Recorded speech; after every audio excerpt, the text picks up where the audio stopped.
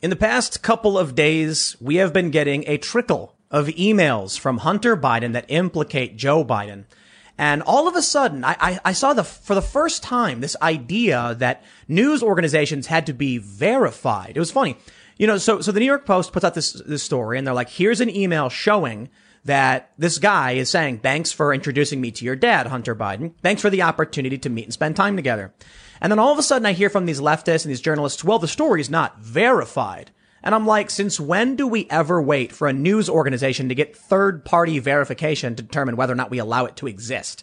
Then all of a sudden, we saw the Washington Post come out saying Rudy Giuliani is a victim of a Russian smear campaign, disinformation campaign. Then Facebook and Twitter banned the story outright. Then they put warning links on a government website. The entirety of the establishment is freaking out over these emails, and they're only getting worse. And now Rudy Giuliani is saying 10 days before the election, he's going to drop something even bigger. Proof of Joe Biden's corruption. We'll see how things play out, but I think it's fair to say the establishment in all its forms, from Wall Street donors to big tech to the mainstream media, they are in a panic over this. And I will say, though, however, the New York Post is fairly mainstream media, to be honest. So it's just weird goings on. We can see where the Democrats have their allies and where they don't. But we're going to talk all about this today. We got, of course, Ian. Hi. We got people here. Ian's hanging out. So. We got Lydia's hanging out as well. Hello. And then we got a rock star in the house. We got do. Phil Labonte from All That Remains. I'm so excited. Hello. Yeah. So I guess I got a quick question before we get into all this stuff. Are you a Trump supporter? Or are you a conservative? I'm a libertarian with a small L. Which most libertarians are pretty quick to be like, I'm not a big L party libertarian guy. That I understand. Yeah, I mean, that guy took his clothes off on stage that one time. The party has a lot of problems. The party overall, the fact that they have some very far left libertarians in the party, and they are making space for people that really don't acknowledge property rights, which I think is fundamental. That's a big party problem, but generally I'm a libertarian. I voted for Trump in 2016 because I did not want to see Hillary Clinton win. A little side, at the time I was married and my ex-wife had security clearances and stuff like that, and had my ex-wife done what Hillary Clinton had done, they'd have thrown her in jail with, there wouldn't have been any kind of they would have epoxied the bars. Yeah. There's no key. You're in there forever. Go to jail. Go directly to jail. Do not pass go. Weld the bars shut. Exactly. Just like the Chinese were doing in the what's the town that the Wuhan. Wuhan. Yeah. So yeah, they would have tossed her in jail, and so I couldn't vote for someone that had broken the law like that. So this election, I'm going to be voting for Joe Jorgensen. Really? Yeah. I'm not the guy that thinks that one vote is going to change anything. So my voting for Jorgensen is really a conscience vote, because if I had my way, we'd have a much smaller government. But that means you're voting for Trump. That's what I love about maybe it does. Or if people say, oh, you're voting for Joe Jorgensen, you're voting for Trump, or you're voting for Joe Biden. So I think I tweeted this joke. I was like, I know how to vote. I know how to functionally vote twice by only voting once. Yeah. And it's a vote third party, because then the Trump supporters like, you're voting for Biden, and the Biden supporters like, you're voting for Trump. Well, I guess I voted for both by voting for George Jorgensen. All three, yeah. Yeah. If it works out that way, that's fine with me. But it's a personal vote for me, because the libertarian ideas are really good in my opinion. And you've seen that meme. Oh yeah, the fox. Yeah. Yes. This majestic looking fox, and then this weird, all decrepit. Yeah. So, and I think that's reflective of reality. Joe seems cool, but that tweet about anti-racism was kind of freaky. Yeah, I think that most likely she was not aware of the context that surround those phrases. She seems like a normie. I talked to her real quick. But listen, it was kind of weird for me to see the libertarian candidate telling people we must do anything. Yeah. I'm like, wait. Yep. No. Yep. Must do something? I don't care if she said we must have, Twinkies from the gas station. I'd be like, we mustn't do anything. Don't tell me what to do. Totally agree. That was it for me. I mean, granted, I think the anti-racism stuff is just like legit racism, just with a different name. Yeah. It's clearly racist. When Spencer retweeted Ibram Kendi the other day, and really? You didn't know that? Richard Spencer? He did? So Ibram Kendi. Yeah. He when said not wrong, right? Amy Barrett. Yeah. When Amy Barrett, Kendi was criticizing Amy Barrett because she adopted Haitian kids. Yeah. And so then Spencer just goes, he's not wrong. Da-da-da-da. And it's that's like, amazing. But you know what they like doing? They like saying, well, he's just pretending so that he can hurt the Democrats. It's like, what are you talking about? The dude's been completely honest. Like he's comfortable with being called a white nationalist. I'm not convinced he's lying about what he's saying now. Yeah. And there are a lot of people that I know that I'm friendly with or that I'm friends with that are of the same mind. They're like, oh, I think it's he's lying. He's only saying that to help Trump and blah, blah, blah.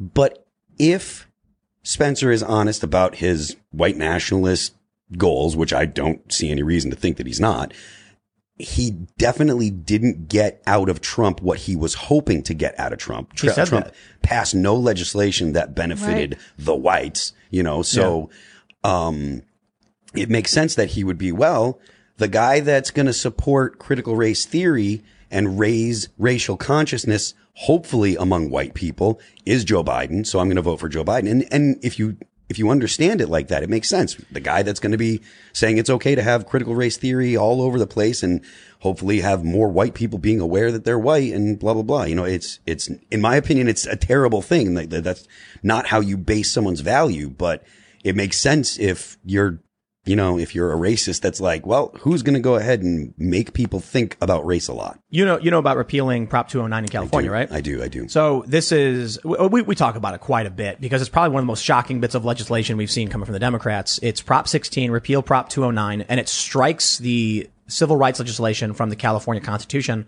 pertaining to public employment, contracting, and education. So if you have Donald Trump, who says it is a violation of civil rights law to tell people that certain races are better or worse. That's critical race theory. And then you have the Democrats saying we literally want to make it legal to discriminate based on race. Who do you think the racists are going to vote for? They're not going to vote for Trump. Trump's saying we have a civil rights law in this country. Yeah. The Democrats are like, we're actively repealing those. Well, then all of a sudden the white nationalists are like, oh, that sounds good, I guess. Yeah. And I've had, again, conversations with people that I'm friendly with and they either are unaware of what the implications of repealing that law are, or they just say, "Oh, I don't think that that's going to happen." Or that's what I hear. There's a lot of dismissal. There's a lot of people that are, and I understand not everybody's extremely online, and I qualify as an extremely online person. Fair enough, but just because everyone isn't extremely online doesn't mean that that they're wrong, and brushing off something isn't a good idea. They like to push that narrative of like the white supremacists everywhere and like the evil white supremacist militias are coming.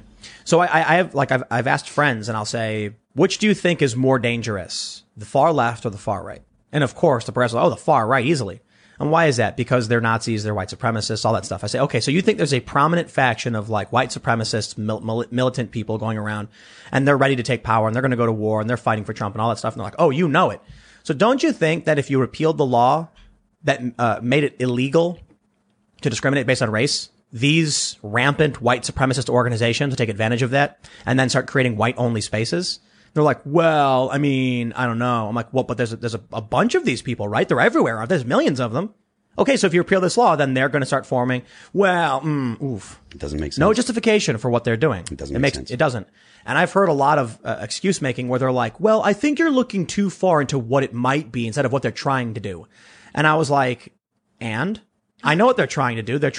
What they're publicly saying is they want affirmative action back. Yeah. And I'm like, okay. Did affirmative action go away in that's California? That's what basically, you can't discriminate based on race. You can't have affirmative action. Okay. I didn't realize that I thought that there were still affirmative action laws in, I don't know to what extent they do it, but what they're arguing is that the repealing of Prop 209, it's called the affirmative action bill, repeal Prop 209. Yeah. And I laugh because every activist website and every voter information database says this bill will make it legal to have affirmative action. And I'm like, you could write this bill will make it legal to have a white only government building.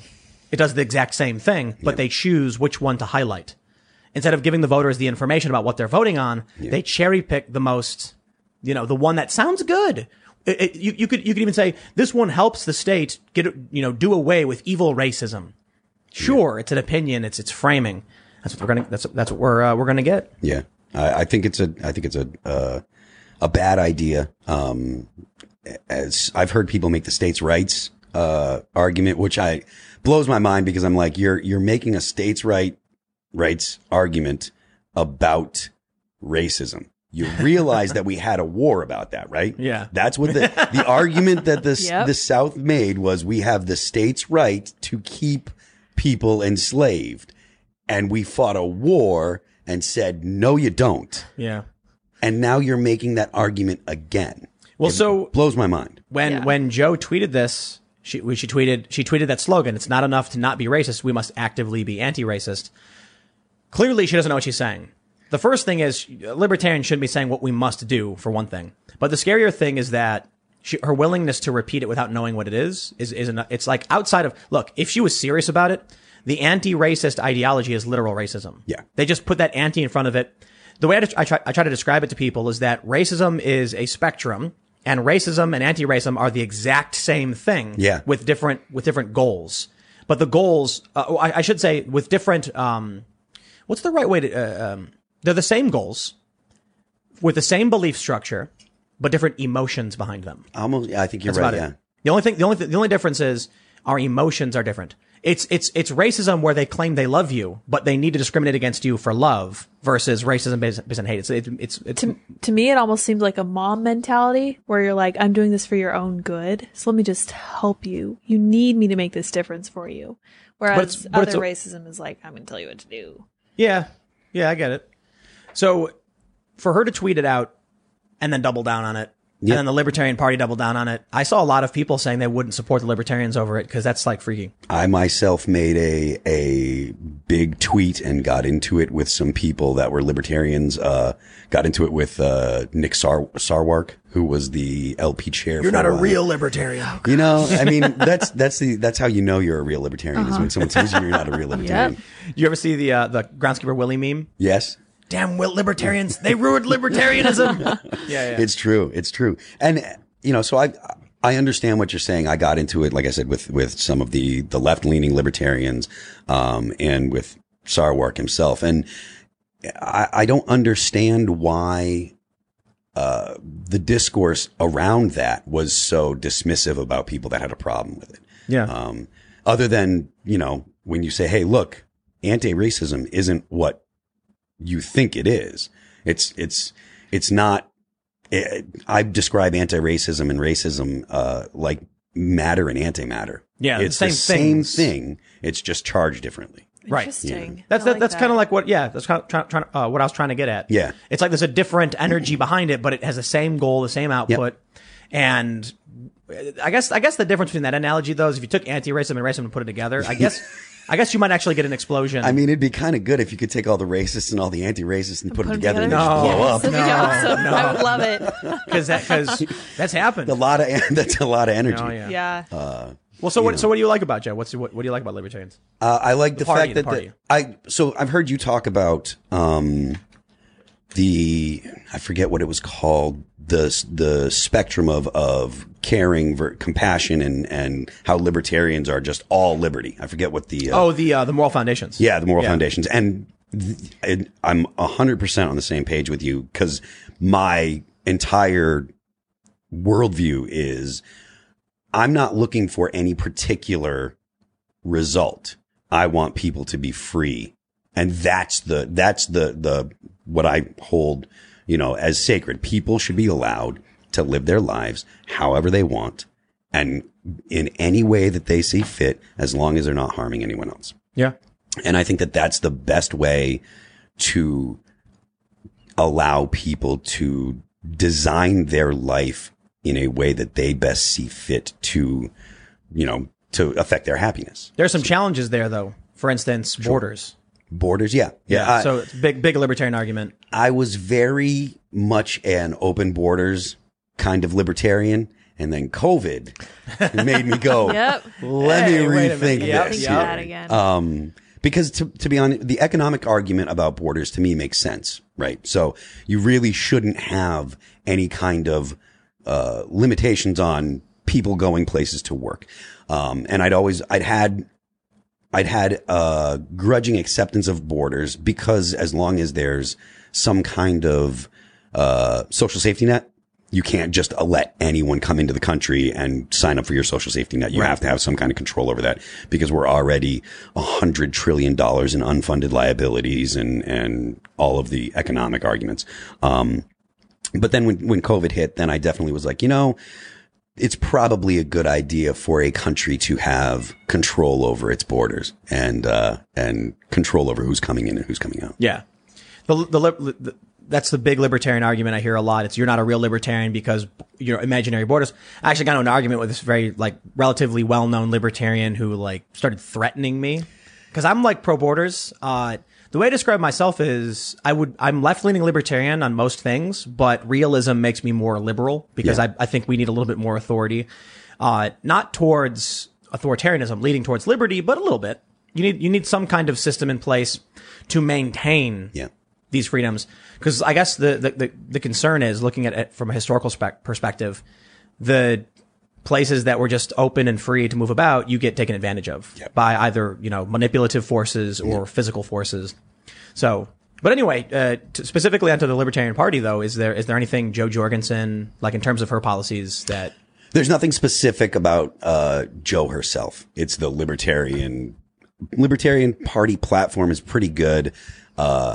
A libertarian executive who's not looking to be, because I'm on the same page as you are about foreign interventionism and ending wars and stuff like that. That to me is a very big deal. I'm a very pro 2A kind of guy, so gun rights and stuff like that. I would love to see the ATF abolished. I would love to see a whole lot of government agencies abolished. The police? No, not the police. FBI maybe. Or shrink the FBI. That's where I'm torn, especially because seeing we have a lot of problem with the FBI, to sort of set people up. It's not entrapment, but you send in a guy who then starts nudging them. Come on, do it. And they're like, okay, fine. Ha, you're under arrest. It's kind of okay, you're justifying your existence. Yeah, that's what happened to Randy Weaver at the Ruby Ridge thing is they were trying to get him to, we got you on your shotgun was too short or whatever. And if you go and get involved with these guys, then we'll go ahead and look the other way. And it just, went to crap. Considering what they've been doing with, so now, actually, let's jump into the Hunter Biden stuff because, sure. So I don't know if you've been following up to date on all of this because we're getting this slow release of Hunter Biden information, Joe Biden information. But the story is this computer repair guy gets a laptop. Yep. And after a couple months, dude never shows back up. The laptop had Beau Biden Foundation sticker on it or something. He opens it up because now it's legally his property. It's been abandoned, and he finds a bunch of emails. Apparently, he copied the hard drive and then gave it to the FBI, but then heard nothing back. And so then he started getting worried, thinking he was going to get killed and stuff like that. So then he gave it to Rudy Giuliani's lawyer, I don't know, I'm going to give it to you. So now there's serious questions about what did the FBI know? Because apparently they received this in December of 2019 when the impeachment inquiries were going on, which led into the impeachment hearing.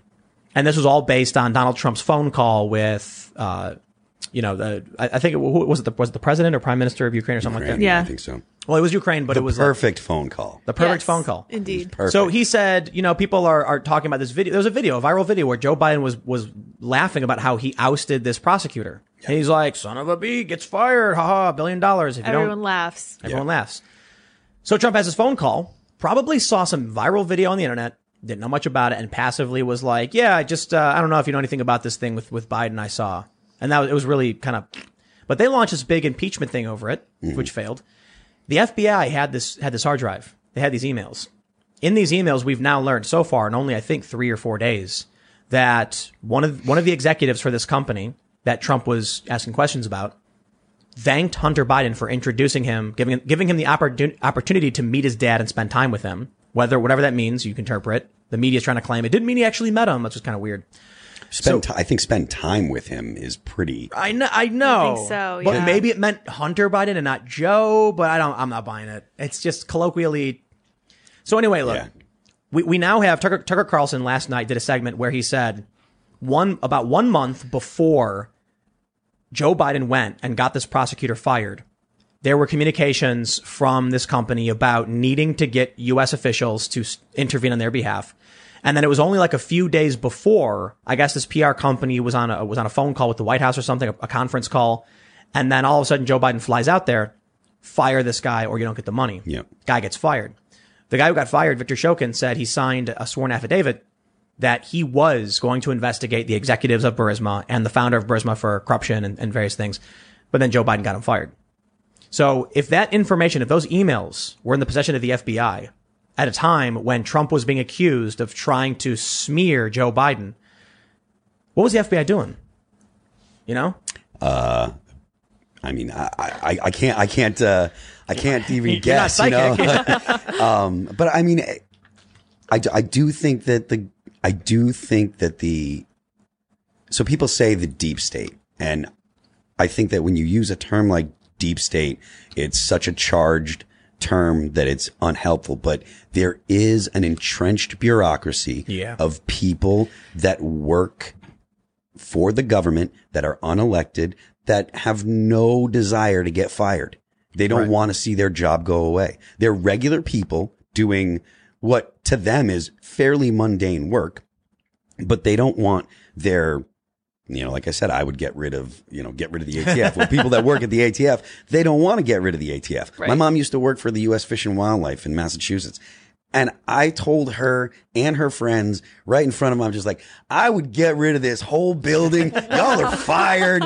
And they were appalled. And my mom was just like, whatever, cause she knows my opinion. But they were appalled that I would say that. And I understand because, if you've got a job and you've got your livelihood tied up with the government, it makes sense. But at the same time, these people that work for the government have their own interests. And so to think that they wouldn't try to preserve their own jobs and preserve their power or whatever, I think that's a little foolish. And to just say, it's deep state. And so it's all just crazy conspiracy theory. No, it's not. It's realistic to say people that have jobs and families and pensions and all the things that go along with a job, they want to keep those things. That makes perfect sense. For sure. But there's ideology in there. Sure. Yeah. Like, I think if these people at the FBI, like Strzok, Lisa Page, the Russiagate people, they hated Trump. Yeah. And you're right. I agree with you about ideology. And I think that Donald Trump is, just rubbing salt in the wound. And I honestly, I think if Barack Obama didn't make fun of Donald Trump at that dinner, he probably wouldn't have, run. If Barack Obama didn't get on late night TV and clown on Donald Trump probably wouldn't have won. So you want to complain about something, complain about Barack Obama doing the mic drop. That's why you got Donald Trump, because you clowned him and made a fool of him. Yeah. Exactly. I mean, a lot of people have said Trump wants to be loved, so he's looking for compromise to get the most amount of love possible.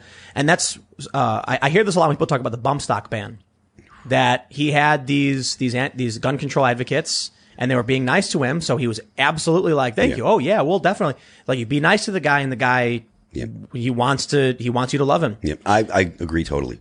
Yeah. So we end up with, we have an FBI that has some agents. Now one of their lawyers actually got charged. So you heard about this, right? Didn't they take out a bunch of insurance policies too? Yes. I heard about that. FBI agents were taking out liability insurance because they knew if anyone found out about what they were doing to Trump, they were going to get in trouble. Yeah. That's nuts to me. That's crazy. That's crazy. The fact that they took out the insurance policies and there isn't a ton of journalists trying to snoop around and come up with information about why they were, what were you thinking, and et cetera, is proof that the media doesn't have very much interest in actually upsetting the apple cart, It's not enough for them to not be journalists. They must actively be anti-journalism. Yes. That's how it works. That's kind of the truth. That's how I see it, because when the Proud Boys got name dropped by Joe Biden, what did all these journalists tweet out? Yeah. Don't interview the Proud Boys. Don't talk about them. All of that. It was just like one person tweeted and then someone would quote it and created this chain of all the journalists being like, we vow not to actually explore who these people are, which is insane because a presidential candidate name dropped them. And one of them said, stand back and stand by. It's incredible. Kind of important to figure out who he's telling to stand by. You would think so. But as long as the general tone that your normies are going to have about, or the attitude that normies have generally about the Proud Boys is that they're the bad guys. They don't want to touch it. They don't want anyone to dive in and find out that the Proud Boys have, black members and the Cuban American they don't want people dude that's to in know. charge. Yeah, they don't want people to know the truth. Yeah. It started as like a ridiculous joke based on an Aladdin song. Yep. Name the cereals. Yeah. The naming the cereal things was based off of when someone farts. They can punch you until you name 5 cereals. Of course. Oh, that's what it, and Did then you- it turned into getting, that's how you got in. Okay. You ever play the game Doorknobs? No. So we used to do this in Chicago. If someone farted, Yep. you have to yell Doorknob. safety. Okay. So you know that fart's coming on.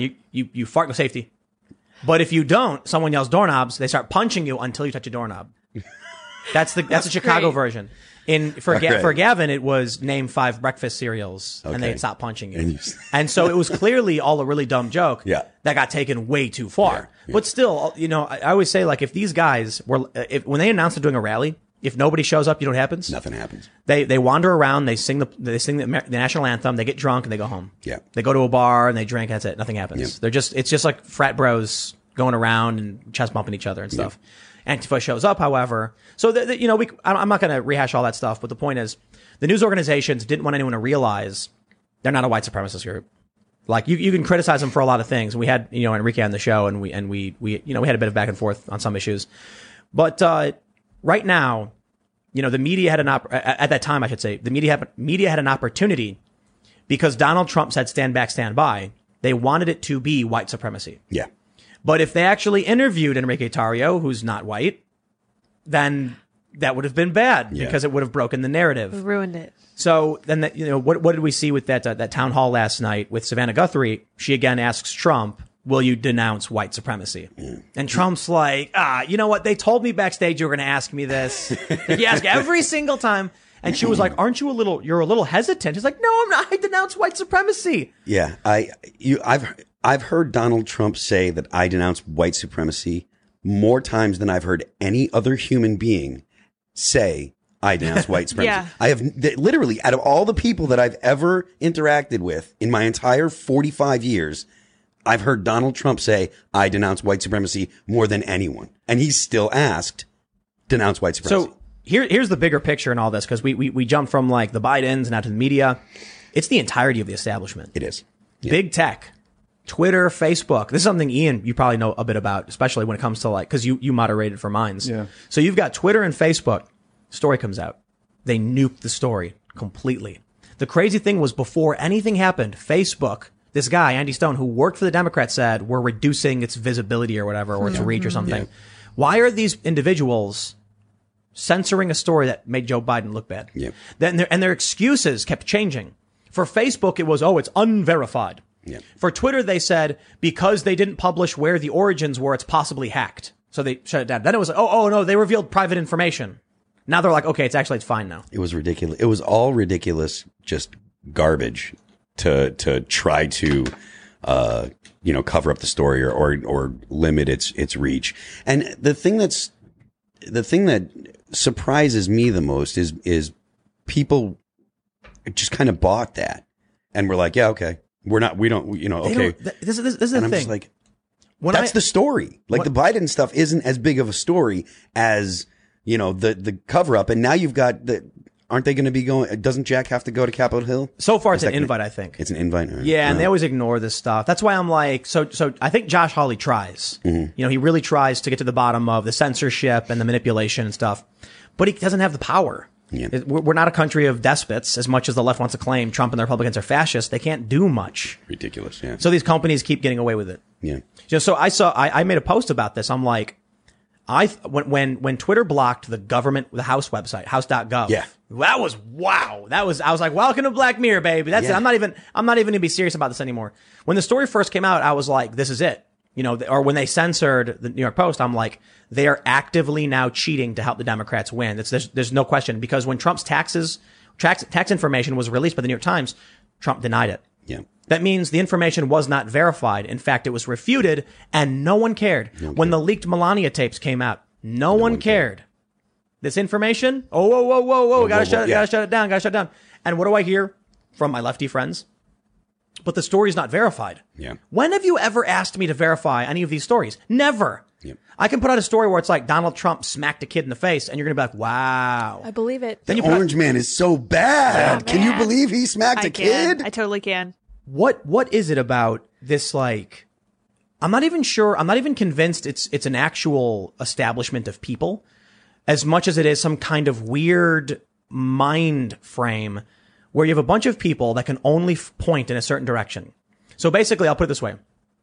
If the news comes out saying Trump is bad, it's immediately accepted as true. Yep. Demi Lovato is like, I'm going to criticize the president even if it hurts my career. It's like, it's going to hurt please. your career. Come on. Yeah, like then Taylor Swift come out with a song or something. I love Taylor Swift. I love her to death. And as much as I disagree with her on politics, I will still consume whatever Taylor Swift puts out. Didn't you see that? With no shame. No question. No shame. You know, what's that song where it's like, what's it called? You're talking too loud. You better calm down. You need to calm down. You need to calm down. Yeah. Yeah, it was like the music video she put out was a caricature of, of like hillbilly Republicans in the early 90s or something. Yeah. Moran sign and like being anti-LGBT or whatever. And I'm like, Trump was pro-gay marriage before he became president. Yeah. Like, what year are you looking from?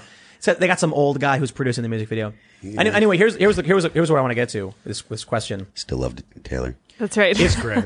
Love you. If you make a story, Donald Trump is bad. Donald Trump throws a bag of puppies over a bridge. People are going to be like, oh no. You do a story, Donald Trump runs into burning building to save box of puppies.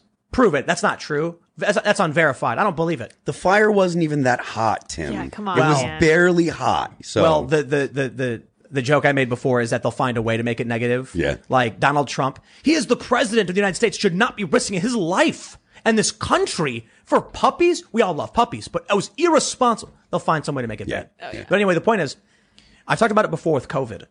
If the story about COVID is that it's the end of the world, you're totally fine. If the story about COVID is that there's hope, they ban you, they shut you down. So it's like, whatever this establishment is, they can only say one thing that aligns with their acceptable narrative. I wonder if there's not really an establishment of corrupt people who are, wealthy and in power, as much as it is a bunch of people pointing guns at each other, scared. Like the idea being, if I actually admit how I feel, I'll get canceled. So I better join the mob and cancel them so no one finds out. Yep. But in reality, everybody secretly agrees they hate what's going on, but they've trapped themselves. I think that you're probably right. There's a lot of people that are afraid of the repercussions of standing up and saying, no, I don't think that I agree with that. And, like I said, I'm not like a pro-Trump guy. You're not going to find, MAGA 2020 or whatever on anything that I put out. I'll criticize Trump, without hesitation if he does something stupid. The other day when he put up the Joe Biden meme where Joe Biden was in an old age home. You're already laughing. I did. I laughed. I can't. I know, it's hilarious. I think the guy's a clown. Like, Biden, Trump is hilarious. He's a clown. Wait. It was Biden for resident. Yes, the P was so X'd much. out, and it was Joe in a nursing home. I think it's funny that Trump does that stuff. I mean, Trump is a S poster, and I think it's great. I think it's hilarious. I know that it makes people mad, and they'll get over it. But it's dumb, and that's what it is. And it's probably not a good idea for the president to be doing it, aside from the fact that, people like me laugh about it, but it's probably not a good idea. So I criticize him for that. Trump shouldn't be doing this. This is dumb or whatever. But because I don't hate Donald Trump enough, and because I'm like, well, I'm critical when he deserves it. I'm probably like Ben Shapiro in the fact that, Shapiro has the good Trump, bad Trump thing that he does. So I have no problem being like, Trump's a bad, Trump did this wrong, or I don't agree with that. But it's people that stand up and stick their head up. Those people will get their head chopped off. So I think you're right. I think there are a lot of people who are secretly pro-Trump pretending to be an SJW. Like they'll tweet saying like, oh, Trump is bad. And then they're deep down like, I'm going to go vote for Trump because I can't live this way anymore. They're scared of getting canceled. We had that Cato Institute poll. 62% of people are scared to speak their minds. There's strong liberal, center, conservative, strong conservative. The only one of those that felt comfortable expressing their opinions was strong liberal. Strong liberal. Far left. I mean, I like liberalism. I like free people. I like liberty. I don't like communism. You know, and like strong liberal. Strong liberal is fine, but I draw the line at like American left versus international left. American left, cool. I get it. This is the crazy thing. When Cato says strong liberal, you know they don't mean liberal in any way. Do you think they mean communist? They mean far left, progressive. Because, like, that's just how they worded it. I mean... Collectivist? Yeah. More. It's so weird how liberal came to mean collectivist in many ways. In the U.S. context, yes. But that's why I mentioned internationally. When you start to really kind of read about political philosophies, you know as well as anyone else that, like, you know, and I mentioned property rights early. Property rights are foundational to the U.S. You know, to the U.S. Mindset, I guess. And I think that the fact that people on the very far left don't acknowledge that you should have property rights, that's where the biggest problem for me comes up. You know, I can get into, okay, I understand why people would want to have, progressive taxation, or I understand why people would want to have, you know, safety nets. I understand why people would want to have, some kind of universal health care, even though I don't think that it's a good idea. I understand why. I don't understand why people want to say, you cannot own your home or a business or any kind of property that you can create things with. It's simple. I've noticed something, at least anecdotally, because I've covered a bunch of, you know, a lot of these civil unrest stories around the world, starting with the U.S., Occupy, moving to other countries. The protests in Venezuela when I were there was the rich people that were protesting. Really? Yeah, because the government was taking their stuff away from them and impoverishing them, and so they got mad. In other countries, it's the poor that's protesting. So it tends to be, in like Venezuela, where they were enacting all this socialist policy, it was the middle to upper class that were angry and coming out in the streets and, you know, protesting about it. But it's really simple as to why they don't want you to have property, because they don't have any. It's that simple.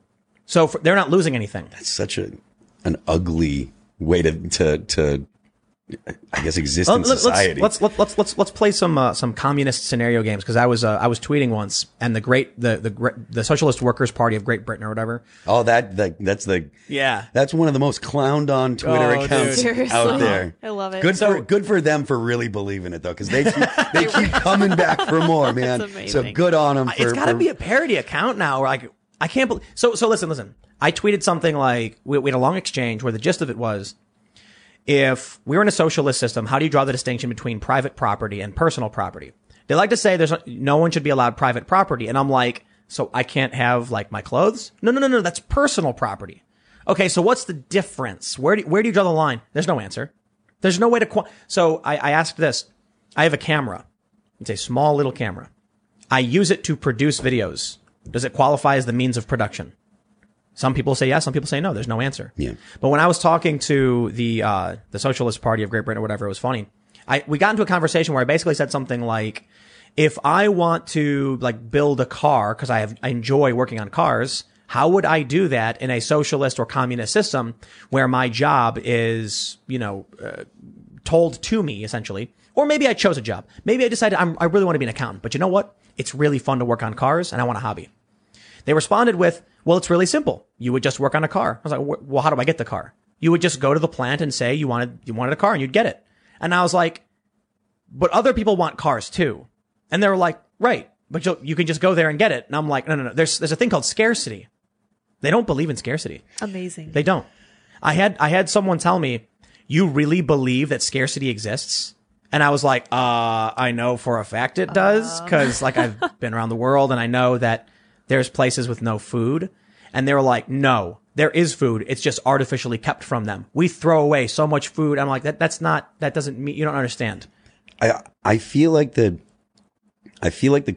communists and socialists, more communists to be, if I'm being accurate, because I think there's a lot of people that misunderstand what socialism is and they don't realize that socialism leads to or Lenin said the end result or the end goal of socialism is communism. Right. I don't think that they realize that life is more complex than they seem to think.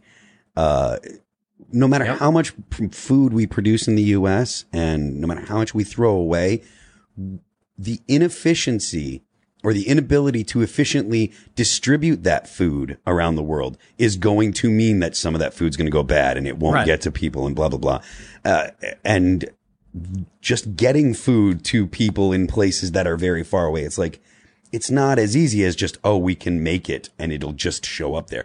I love the idea of, what is it? Fully automatic luxury communism. Yes. Yeah. Sounds amazing. If you can come up with the Star Trek replicators, right, exactly. Fine. Yeah. Totally. I'm on board. Yeah. Go right ahead. No. To be honest, even in that scenario, no way. Probably not. But. So they always say this to me, like, don't you want a Star Trek future? And I'm like, yeah, they have replicators, bro. Yeah. Like they literally go, computer. Earl Grey. Earl Grey. Yeah. Hot. Yeah, there you go.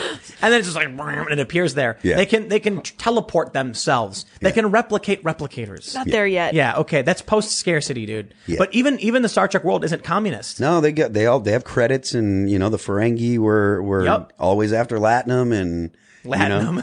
That's right. I love Deep Space Nine. I really love that one. Good show. But in the Federation, it was that people always say it was communist, but it's not communist. No. There was still, you had to earn things, you had to make your own things. When you joined, you had to earn your skills, and then you could choose to join certain jobs. You could freely move. You could freely quit Starfleet. There was no mandatory service. None of that. Didn't Picard have a vineyard? Yep. Yeah. That's property. Exactly. So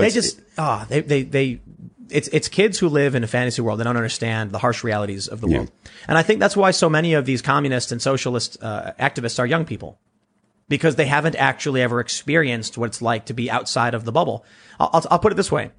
Could you imagine what Rockefeller would say if he was transported just like as like, at the peak of his wealth, he just appeared right now? I think he'd be freaked out that oil was destroying the ecosystem. No, he wouldn't. I think he would be. I think Why? if he realized how destructive it is, like the fracking and just the extraction has become, he would rethink what he did. I don't think so. I mean, he wasn't insane.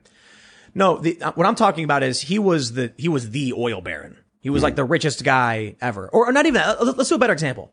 I don't know the names of anybody behind the East India Trading Company, but that was like the biggest company in existence at the time. Back, what year was the East India Trading Company? 1700s, I think. Was it? Yeah. Imagine taking any one of these people, the wealthiest people in the world, and bringing them now and bringing them to a low-income housing project. I don't have to throw my poop out the window. Yeah, man. Right. That's great. Yeah. What? Yeah. Even the poor people can just go in the little room and it goes away? Yes. Yep.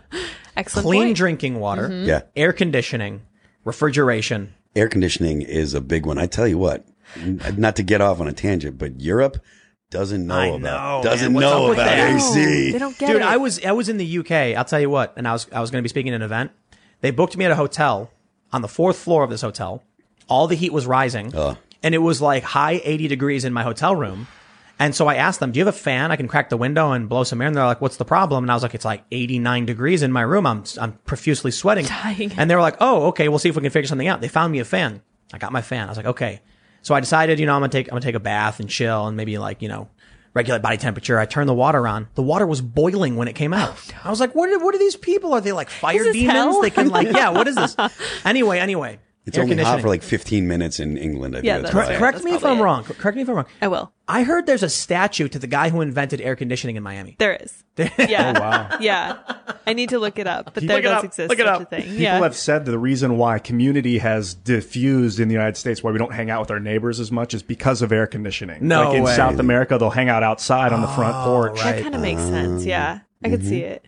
Air conditioning, I tell you what, in Dogma, the movie by Kevin Smith. Yes, good movie. Yeah. The scene where Jason Lee walks into the room, into the house, Yeah. and turns the air conditioning up, and just I feel that in my bones sometimes. No exquisite sin greater than Central Air. Perfect. I Yeah. love it. I love it. Kevin Smith's great. So, True. but anyway, to now that we're done making fun of this, was this guy? He invented. Okay, did you find John it? Gorey. Oh, yep. Oh, there There's it a is. Praise. statue of the guy who invented air conditioning in Miami. He seems pretty Cool. Oh, you're welcome. Thank you, everyone. Is it my because? joke for the day. But is it because he invented air conditioning? I was told it was because I lived in Miami for a year. Well, let's look him up. When you're in Miami, and in the summer, every window is dripping with condensation from the air conditioning on the inside and the humidity on the outside, and no one goes outside. Yeah. It's like 101 and humid. Yes. And like the thunderstorms are awesome though. Like the cool. tropical storms, yeah. it's like, man, it's cool. It's just like you're going to die and you're like, yeah, it's great, but you're fine. Storm, yeah. Anyway, the point is our poor people are overweight. Yeah. Yeah, That's dude. like, so I think we do have some kind of problem with regulation. And I don't mean regulation in terms of law. I mean like regulating resources in certain ways. Sure.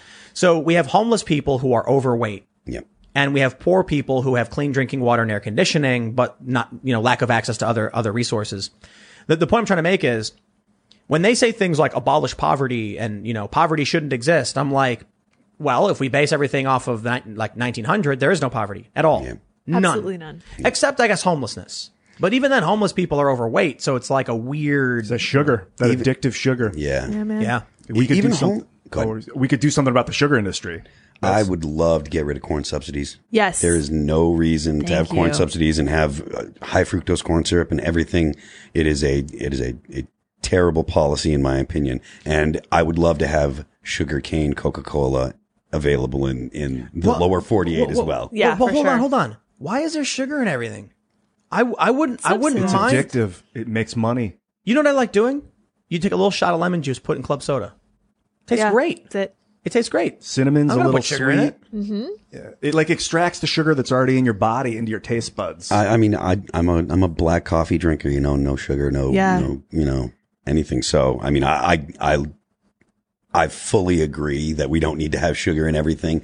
It's probably why we have so much diabetes, why we have so many overweight people. Yep. It's like the tobacco industry of the day. They're peddling it to kids Yeah. with commercials and cartoon characters like Yeah. they used to in like the 50s with tobacco. I'm just over a year off of nicotine. I smoked for a long time. So that kind of getting people hooked on stuff, I take issue with it. So if we could do something to remedy that, I'd be all for it. As a libertarian, how do you kind of go into that kind of, do you utilize government regulations? How do you feel about those? I don't claim to know enough about most situations to say this is what should or shouldn't be done. But I do think generally as a rule, you get better results when it's done privately for most issues. There are certain things that I think that you can't do in the private in the private marketplace, but I think that most things are better left to private industry. So as for regulation, corn subsidies, I don't understand why we're paying people to either grow corn or paying people to not grow corn. Yeah. They pay people to not right, grow. is What is it that called? weird? Fallowing? Is that what it's called? Fallow? I don't know much about it, think but I it's know called- that they I'd do have to look pay it to keep fields empty and stuff sometimes. So I don't know the ins and outs of it. I'm not in any way an expert, and anything that I say should be taken with a grain of salt. But the idea of putting high fructose corn syrup in everything, Salad dressing. Crazy. I don't think that's necessary. It didn't exist I don't until the 90s, I don't think. 92, is that when they invented that stuff? Really? 92? 91? Yeah, Yeah, it was what like stuff? Seems recent. high fructose corn syrup. I don't know. Didn't used to yeah. exist. I mean, Same corn with syrup's been around aspartame, for a man. while. Yeah.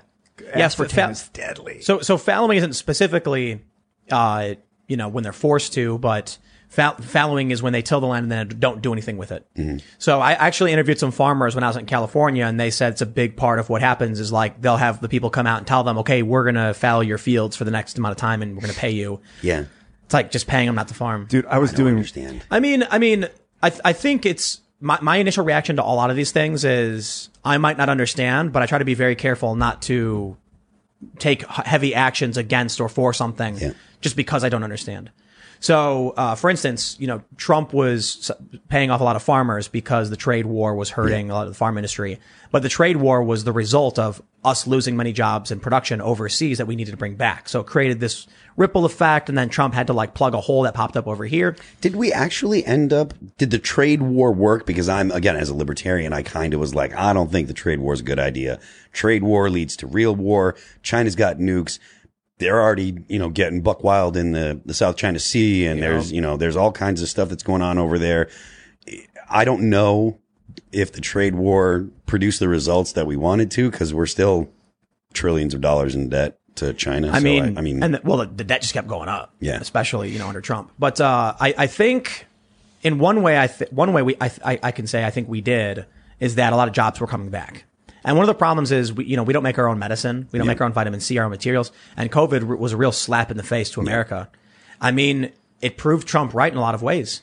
It was last year, apparently, the Trump administration was saying, we need to restore our medical supply production back in the U.S. He was saying it before COVID? Way before COVID. Oh. But it's been Trump's thing. Yeah. It's we got to get our factories back. Here's what we got to do. And so it was some Trump admin people said it. And I remember I covered it, and I was like, this was in September of last year. Yeah. We need to bring our medical supplies back to the U.S. Then COVID hits, and it was sign the executive order, get it done because we need it. And so I think even before all that, one of the reasons the economy was doing better and better, at least partly, was, the tariffs, the trade war. And we started seeing factories come back. I remember, I don't know if you saw what Michael Moore said in 2016 about Trump. Yeah. That's amazing. Yeah. And so did you hear what? No. So Michael Moore had this bit where he went in he tells this long story, and he's like, Donald Trump went into a meeting with executives from the auto industry. And he said to their faces, I am going to put a tariff on your vehicles of 30%, and no one will buy your car ever again if you make it overseas. And they said, try it. And Trump said, I will.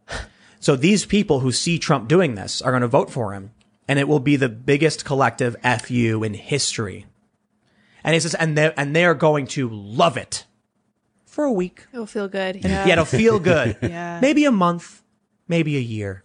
And then, the people who voted for Brexit, they will come to regret it. The best part about that is 3 years later, Brexit got voted on again and won. They did not regret it at all. Yeah. And the people who voted for Trump enjoyed the greatest economy of our generation. Yeah. So Michael Moore had the first part right. Second part not right. Yeah. If it wasn't for COVID, I think that Donald Trump would be landslide. Oh, for sure. I really do redux. think so. I think that there's a lot of people that still don't want to say positive things about him, and there's the general consensus that it's politically incorrect to say good things about Trump. But I do think that if it wasn't for COVID, it'd be a landslide. And if you really look at the COVID situation, I mean, I was talking to someone on Twitter the other day, and I'm like, back in March and April, they were talking about, everyone in the country's probably going to get it. 75% of America's probably going to get it. It's super contagious, and we're going to have 1% die. So you're talking about millions of people dying. And I mean, I don't want to downplay 200 and change thousand people dying, but if we look back at what was going on and what the conversations that were being had back then, and then look forward to, and come back to now, it's 200 and change thousand people is a whole lot less than a few million. Yeah. That's what I was thinking. That's what everyone was thinking. That's what I thought.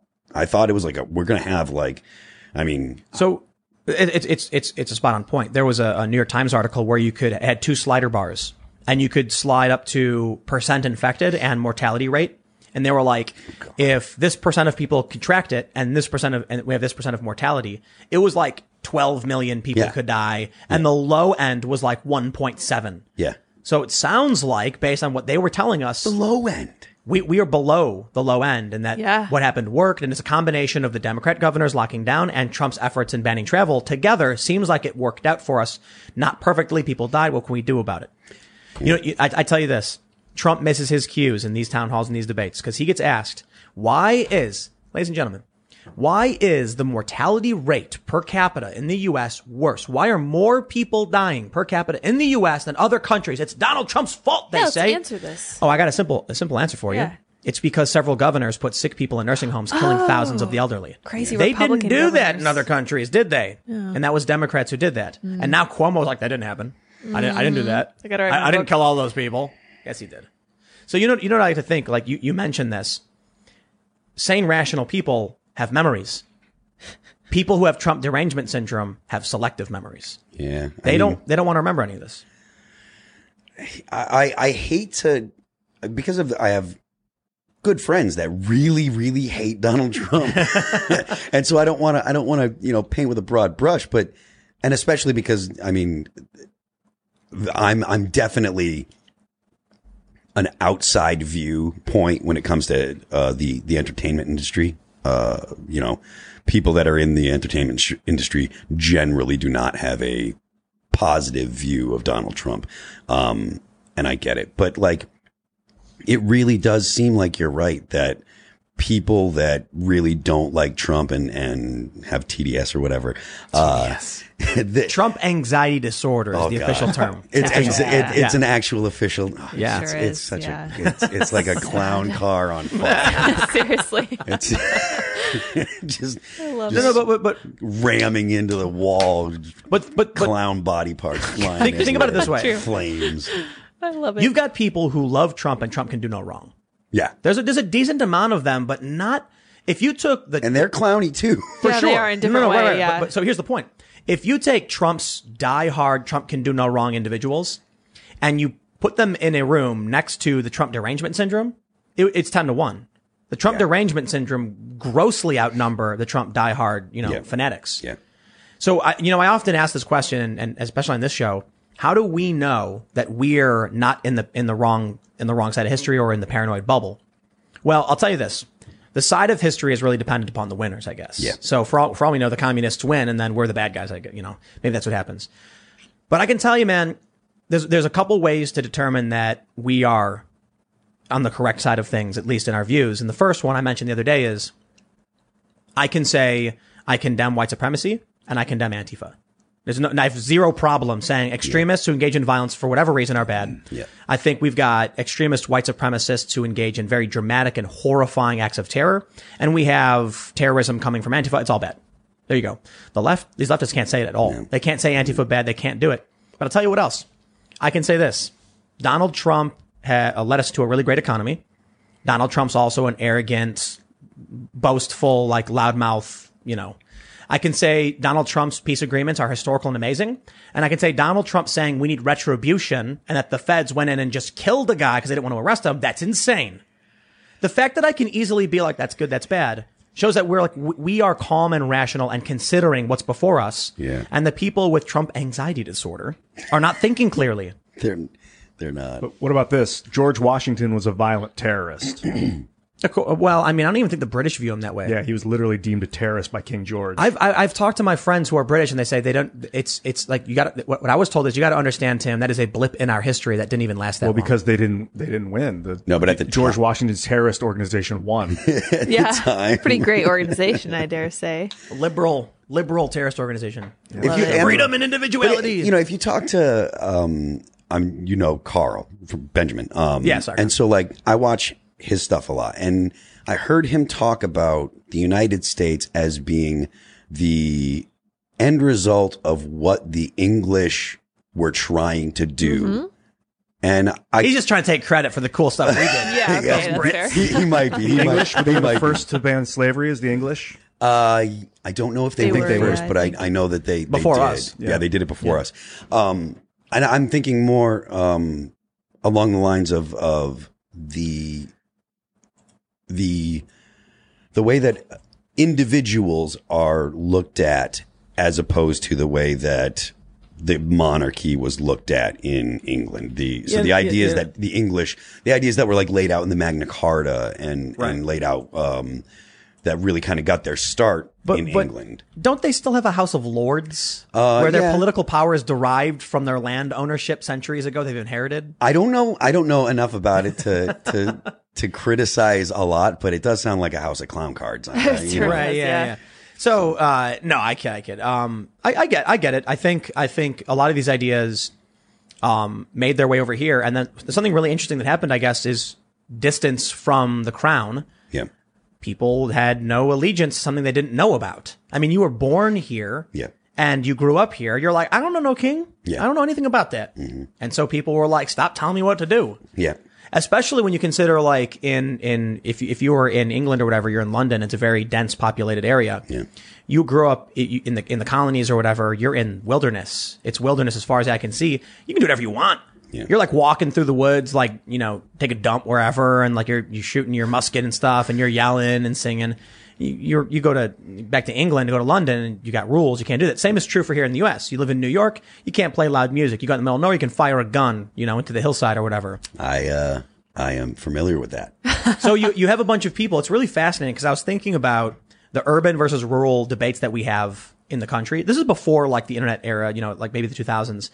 And I was like, there really is an interesting thing here where you see like the urban cities are very restrictive and the rural conservatives are much more about freedom and openness because they have more space to kind of be free. And it's similar in many ways to like what made people want to leave these densely populated areas in Europe and then come to the new world and find something new. Sanders was onto something when he was talking about the assault weapons ban. And he's like, look, seriously, he's like, we don't have that problem in Vermont because we're a rural state. And so it's not a thing. And, you know, as much as I was never really a pro Bernie Sanders guy. I was definitely much more of a Ron Paul guy. But he definitely had, you know, he had some points. You know, Sanders has had some. Yeah, but he sold out. Well, yes, he did. I mean, look, when he laid down and kissed the ring, which he should have never done. And I've again, talking to some of my more left-leaning friends, that I'll be like, you know, look, Sanders was made a clown by Hillary Clinton and having to give up the mic to those protesters on his own stage. And it was just like, he's a wuss. He's not gonna. He can't be president. I'm trying to be with. I'm trying. You're doing it. I'm doing it. You know, and then people will be, well, you know, they make the excuses, and I'm just like, Ron Paul never sold out. What? You What's know? up? Yeah. and people are like, oh, you know, I know you're blah blah blah Ron Paul and da da da. But it's true. Like, but Ron Paul caught so much crap from everybody all the time. Dr. No, constantly the only guy or one of him and one other guy, him and Kucinich voted no on something that everybody else voted on. Yeah. That's why I liked Kucinich back in the day. Yeah. And, you know, and the other thing Ron Paul did is he self-replicated a younger version of himself. He did. Who Now is votes also no and everything. Rand is awesome. I'm a big fan of Rand Paul as well. There's like who's the no vote? There's very few politicians I will outright be like, I really like that politician. Yeah. And it's basically just Rand Paul. Cause there's other politicians I can say I like they've done this. I like they've done that. Like, Ro Khanna, for instance, is a Democrat who called out Pelosi because she won't sign the stimulus deal. And I think he's absolutely right. Yeah. I think at this point, the Senate is Republican. the presidency is Republican. If you want to get this signed and done, you don't have the leverage to sit there and scream. You just get the people the checks they need. Yeah. And even he recognized that. Yeah. But Pelosi is like, no, I won't give Trump the orange man. He can't win. Roe, yeah. It boggles the mind. It's unfortunate that she has the cover that she has because most people don't pay very close attention. I don't feel like they do. And I feel like that's what she's relying on, because if the average person knew that the Democrats were holding up a stimulus bill, that they were the reason that we couldn't get something passed to provide relief for the American people, I think that it would have a significant effect on their attitude. CNN called her out. Did they really? Wolf Blitzer Good. said your colleagues want you to agree to this. Good for them. And she goes, well, we represent these people, and like they were both trying to get the last word. It was Oh yes, okay. I heard. that. Yes, I did hear that. All right, I heard. I didn't know exactly what the context was, Yeah. but I heard the exchange. So And the crazy thing to me is you've normally got these lefties who defend the media and they're like, Trump is wrong for insulting the media. Now I'm seeing all of these progressives I know, CNN is trash. They don't understand. It's Trump's fault. And I'm like, oh, okay, yeah, fake news, huh? That's what they were saying about the New York Post too. they've spent CNN has spent 3.5 or 4 years trying to do everything they can to discredit Donald Trump. Like 4 years of you know what program is coming up. It's the Orange Man Bad Show with Brian Stelter, followed by the Orange Man Bad Show with Chris Cuomo, followed by Fareed Zakaria and why the Orange Man is really bad and fat and unhealthy. Oh, yeah. So- you know, so- like So here's the thing too. It's like maybe there is a bias on my part. I just praised Ro Khanna because he also voted in line with Trump to withdraw our troops from Afghanistan. Yeah, get out. And I'm like, this guy sounds pretty good. He's also voted on some things I think are kind of bad. And I'm like, so I don't agree with this guy across the board. But hey, man, if you're anti-interventionist, you want to get our troops back, and you're willing to compromise, and I will give you praise and respect. Yep. You turn on CNN. No, there's not a kind word for Trump at any point. No. And they do this. They do this faux recognizing Trump that's not real. Like, well, we understand the president, but. Yeah. But the thing is, like you mentioned earlier, like Rand Paul. And I agree totally. Rand Paul, I'm a big fan. You can look at Rand Paul and see the way that people like, Tony Poznanski, he's a Twitter guy. He's a hollerback guy. Hollerback? Yeah. He's one of those guy. He's one of those hollerback girls on the internet. And he just hates on Rand Paul. And it's like, look, I get that you don't like some of the policies, but really what you're hating on is this narrative that's been built about Rand Paul. Because Rand Paul is the guy that came up with the Justice for Breonna Taylor bill. No one knows that. And exactly. Nobody knew. No one is aware. They were yelling at him in the street. Say her name. I drafted the bill. I said her name, bro. It's like people don't know what policies he would be for or against. They don't know anything about his philosophy of how he thinks that the government should be organized and what the role of the Senate and Congress is and blah, blah, blah. They just go and they say, oh, Rand Paul, he's that guy that Tony Poznanski, the guy that sells baseball cards on Twitter doesn't like. Like that. It's again, I mean, my shirt says everything is stupid and nothing matters. And it's really true. It really, there's in like kind of faux Cyrillic. I love it. Exactly. Hold on. Yeah, there we go. And that's kind of a catchphrase that I've kind of adopted because there's just so much stupidity where people just don't know why they're upset or why they're angry, why they don't like this person or that person or whatever, you know? I don't want to name any of these lefty channels. So just so you guys know, cause I don't want to promote them or even drag them. I don't want people going, but it's like when there are people who try to make videos criticizing me, and it's clear they've never actually watched any of my videos. Yeah. That's the problem. It's you have people who have found a way to monetize tribalist rage. Yeah. And then they say things that aren't true or don't make sense, but it doesn't matter. As long as it satiates that tribalist lust for attacking the other. So you'll get a lot of these channels on YouTube, both left and right, that are like, this YouTuber's dumb. No, that YouTuber's dumb.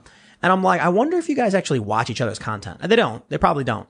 You know, maybe clips that are sent to them from, and the clips are going to be out of context. Yeah. And it's like, that's why I'm very careful when I was quoting, Prince Harry when he made, I heard that. Yeah. This is what Prince Harry said. Right, exactly. Prince Harry said he thinks according to Prince Harry, that this world, Prince Harry says, was made, according to Prince Harry. You got to do it that way because they're going to cut it and they're going to be like, look at this bullshit. There was one where I was paraphrasing That's white some national. racist stuff that he said. I know. It really was, super. Yeah. Okay, we gotta say it now so people understand the context. But Prince Harry said that this world was created by Prince Harry according to Prince Harry, white people, and then he went on to say it was created by them for, according to Prince Harry, white people. Can you believe that? A full quote. It's amazing. Without the four Prince Harrys in between. But I do that because they're going to try and pull it and they don't care. Yeah. We should also point out he's not a prince anymore. Someone, I think I received some comments, he's not a prince anymore, guys. Yeah, he lost his title. True. So now he's just Harry. Good. Whatever He's just a guy? He's just Harry. Well, then what do I care what some guy thinks? No, Seriously. exactly. He's just a guy. He's just a guy that's holding Megan's purse. Oh gosh, at this what a point. loser. Yeah, seriously. That's kind of the deal, man. Cringe, man. He wants to She's be just normal. she's like, Harry, if you want to get any tonight, you better get up there and you better say these things, you know? Dude, she made him get rid of his guns. The man was a hunter and he was a soldier, and his wife made him get rid of his guns. It is a sad story, man. I was in a relationship with someone that I really, really, really cared about, and I wasn't about to move somewhere where I wouldn't have. No way, man. I was like, no, that's not a healthy relationship. Man. No, you can't do that because she clearly doesn't respect him at all. Yeah. No. What does she just want to be a princess? I guess she wants to be president. She was a princess. She wants to run for president. Oh, she does. She does. She has aspirations of presidential. Yeah. Yeah. She's by the time she gets to the point where she could, AOC will already Yes. have taken the spot that she's after. I really think AOC is going to run at some point. I'm really excited for an AOC presidency, though. Why is that? Oh is yeah, that? it's gonna be like being at a circus. You know, I mean, it's it gonna be might like be. trapeze. There's gonna be clown cars Cartoon crashing into walls. Like you're plants. saying. Do, do, do, do, do, do, do. And then we're gonna be sitting there like the news is gonna be crazy. It's going to be great. And they're going to be telling you how great she's doing as, you know. Things are on fire. Yeah. She's gonna be standing there with a smile on her face. People behind her are like screaming, and there's gonna be Like, please fires and- disperse. Nothing to see here. It'll really end up being like the Hunger Games, really, where like, you know, the people that are in District 1 in DC in the area Yeah. are doing very, very well, and Yeah. they're vomiting so they Right. can keep gorging themselves. You know what I love? The rest of the country is going to be falling Starving. apart. Yeah. What people don't understand is like, I don't know if you heard the quote from Greta Thunberg where she was like, we don't want to wait till 2030. No, she's like, we don't want to wait till 2050 or 2030 or not even, 2021. We want it now. We want to end these investments and subsidies.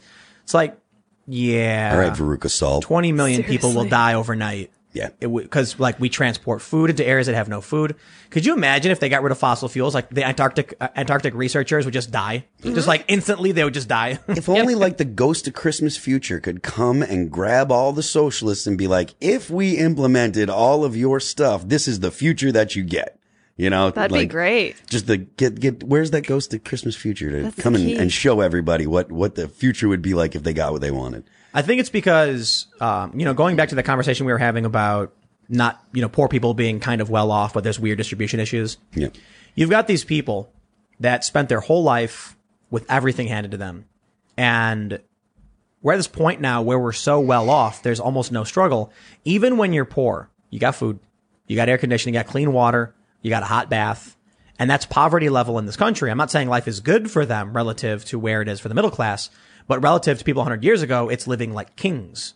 And so what happens is, if you can't clean yourself, and if you have dirty water, you live in the middle of nowhere, you drink from a well, you get infections, you get parasites, you get sick. Life is a struggle. Yep. Now we're at a point where even our, lower middle class are living very, very well relatively. And so based on survivability standards, which would be universal, not predicated upon the success of our country, they're kings. And so they grow up with their bare necessities almost essentially met. Everything's handed to them. They go to school. They're told what to do. They get a job. Finally they go through college, high school, whatever. They get their degrees and they're told to do the entire time. They have no understanding about resource distribution. They've probably never even grown a plant. They have no idea where their food comes from. Yeah. So they're just like, I wake up and there's food. Oh, you know what? I'm going to stop right there. I'm going to tell you a joke. This is a really funny sketch where this apartment's all messy. And this guy's girlfriend comes in and she wakes up her boyfriend and she's like, you need to clean this mess up. And he goes, wait, let me show you something. And he puts the garbage on top of the coffee table and he goes, now all we have to do is go to sleep and we wake up, it'll be gone. And then she's like, are you kidding me? Because she's the one who's cleaning all the trash. That's kind of what it's like. Yeah. They just wake up one day, they walk in the cafeteria and there's food. Oh. Well, I don't know where it came from. I would add also unemployment is very strange. I've been on unemployment. I don't know if you guys have ever been on unemployment before, but you lose your job, you sign up, you start getting a check, $500 a week or whatever. But if you get a job that's going to pay you $400 a week, you lose your $500 a week. Yep. Yeah. So there's incentivizing you to not get a job. Yep. And these are the people now that are out there. They're probably on unemployment because of COVID. A lot of people encouraged to not get a job. It's worse than that. When I was on unemployment, I worked a job that was essentially sales. It was fundraising. And so it was commission based, but that meant that the unemployment I was eligible for was dramatically lower than what I actually earned on average. And so when I was on the phone with the woman, she said, have you looked for work? And I said, I have. And I was like, I have a question though, because there are jobs I could get, but they pay so much less than what I used to make. And like, I'm getting paid well. And she goes, no, stop. Don't take a job that pays you less. Stay on unemployment. And I was like, why? What? And she said, when we get people who take a job that pays less than their unemployment, they quit the job, they lose the job, you need to make sure you can maintain your standard of living. Otherwise, you'll be back on unemployment. That's actually a good point. If you have a base requirement, if you have a car payment and a mortgage or a rent or whatever, and your unemployment's covering it, and you find a job that will pay you, but it pays less than your necessities, She was basically saying we can't have that because then you'll be homeless, you'll be in Stuck. trouble. Yeah. Sure. But that still creates this problem where it's like, okay, I'll stand on unemployment. I won't take the job. And I feel then, like what do you do? I feel like Milton Friedman talked about that kind of stuff. I'm not super well read on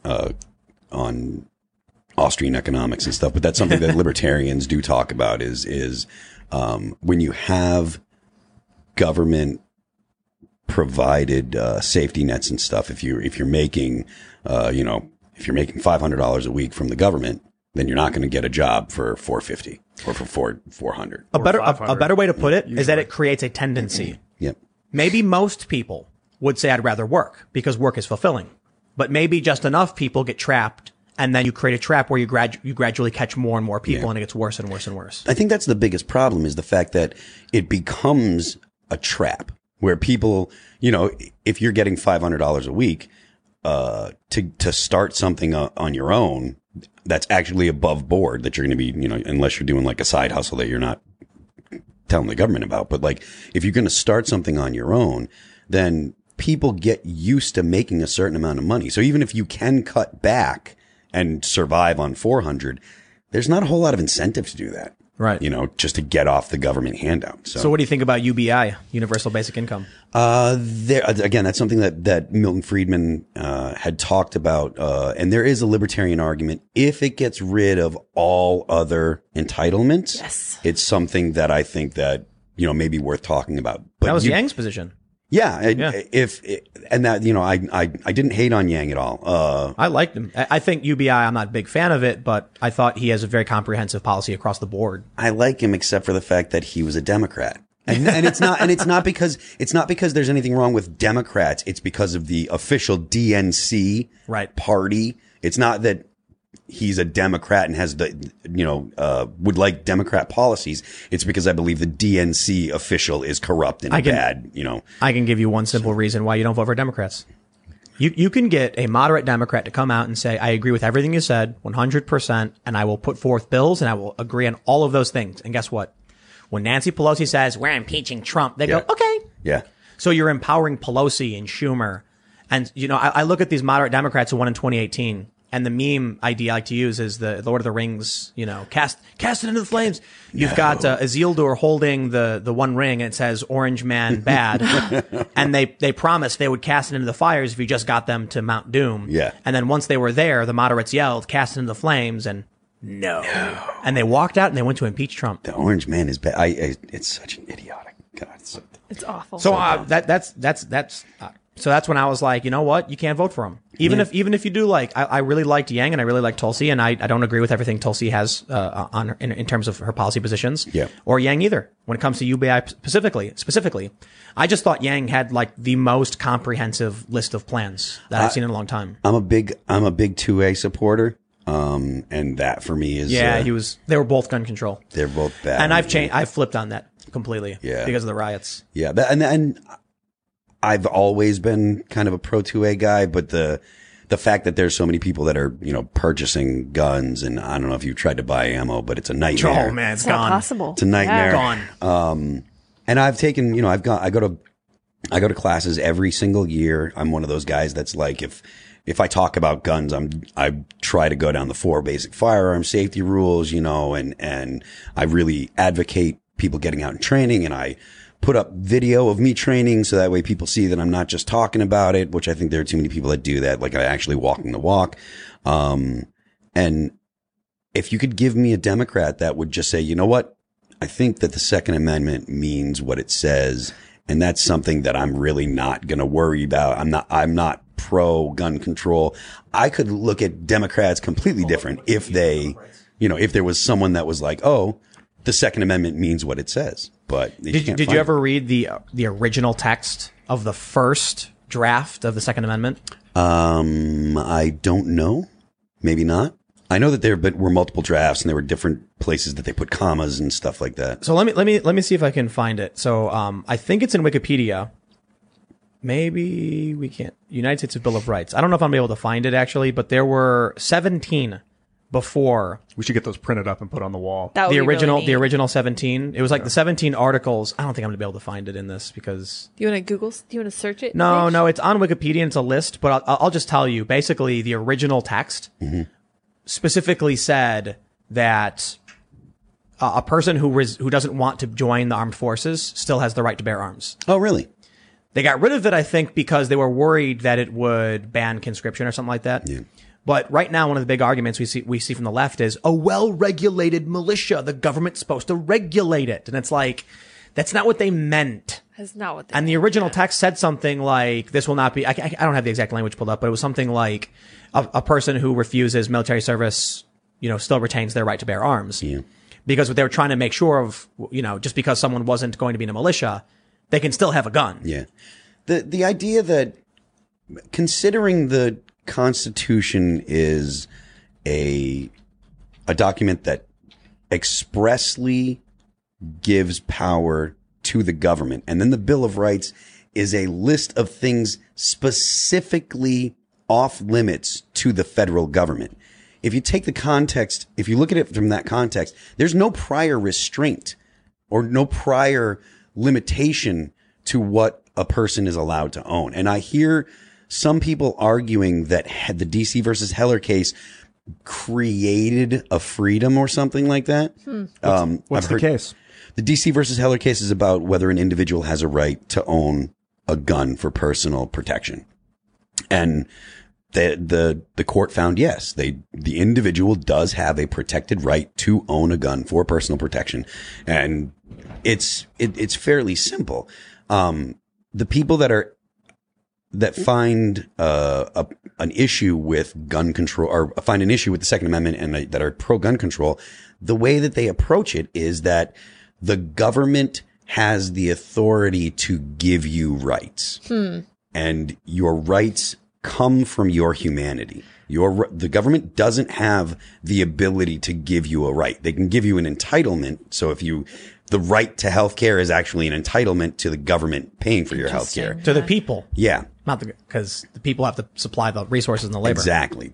So, but that brings in the argument of positive versus negative rights. And I don't think positive rights are actually rights. They're I think not really rights. Yeah. Negative rights are the only rights that can, This is because you've talked about going out in the woods and, you have the right, you can say whatever you want in the woods because you can say it and no one can stop you. You can you can take a stick and turn it into a weapon to, cause no one can stop you. But the actual having to do something for someone else is where the problem is. So the way I usually explain it is if you want to figure out what your rights are, strip naked and go in the middle of the woods. Yeah.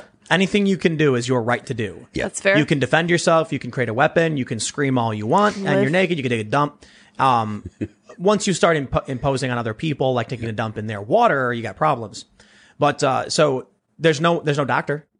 You have a right to health care? Oh, okay. Yell at the grizzly. See if he'll come fix your wound. It's not going to happen. I was reading about positive and negative rights, and the easiest way to explain it is that a negative right to life means I can't kill you. We all have that in this country. A positive right to life means that if Ian tries to kill you, I'm obligated to save you. Or if you're dying or injured, I'm obligated to save you. I must do something. That's not a right. You have no right to someone else's life. And I think that's the big difference between authoritarian and libertarian. Yeah. Or I shouldn't say it's one of the, I should say it's one of the big differences. When they say healthcare is a human right, what they're saying is the labor of a class of people belongs to the people. Yeah. It's socialist. It's not a human right. You can't force someone to do anything. So what's going to happen? You're going to go to a hospital and be like, I try asking my lefty friends this. They have no answer, and they just kind of just dance around it because they can't. If healthcare is a human right, what would you do if you went to a hospital and the doctor said, I refuse to treat this person?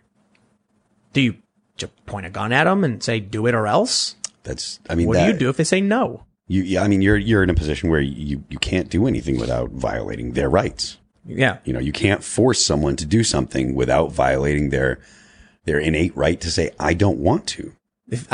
Maybe the NPC people just have no individuality. Well, and so they don't care to lose it. Right. When it comes to rights, I think people should have a human right to the internet right now because it's technologically simple So if medicine was simple, if it didn't take you or any other person, if I could walk into like a DNA replicator that would just heal my body back to full, then everyone should have a right to that, I think. I think could. Good. No, I was going to say, yeah. In the world where we have post-scarcity technology and everyone can be healed, it's like totally different argument, right? Though. Yeah, it's totally different. So like a right to the internet now, because electricity is so free and cheap for the most part, that we can gain new rights, basic human rights. I think. I don't know. I think that I disagree, and I think the reason I disagree is because to have a right to the internet would imply that you have a right to a connection to the internet that has to be built by people. Maintained by people. Maintained by people. Electricity. There's a lot of things that go into it. You have the right to access the internet. Yes. So you have the right to access healthcare. You have the right to access a gun to defend your life. The right to defend your life is innate, regardless of whether or not you have a gun. I'll tell you what, man. If I jump across here and I attack you, right? You have the right to defend yourself empty-handed, right? Yeah. If you had a gun on you and I was threatening your life, you have the right to use that gun to defend your life. It's the defending of your life that's the right. And then the protection afforded you in the Second Amendment is that the government cannot prevent you from using a tool or whatever tool you find best will help you defend your life. So the Second Amendment covers knives. It covers nunchucks. It covers bows and arrows. It covers anything that's a weapon. That's it why covers it's armed. Warships. It does cover warships. Cannons. I love this argument from the left that they're like, they expect you to have a musket. I don't know if you've ever seen this commercial where an angry guy storms into an office and then he aims the musket and fires and then starts, he puts the gunpowder in and starts stuffing it. Everyone runs away. And they're like, this is what the founding fathers were talking about. And I'm like, dude, corsairs and privateers were a whole part of this thing for hundreds of years. You had dudes who privately owned warships that would sink government vessels.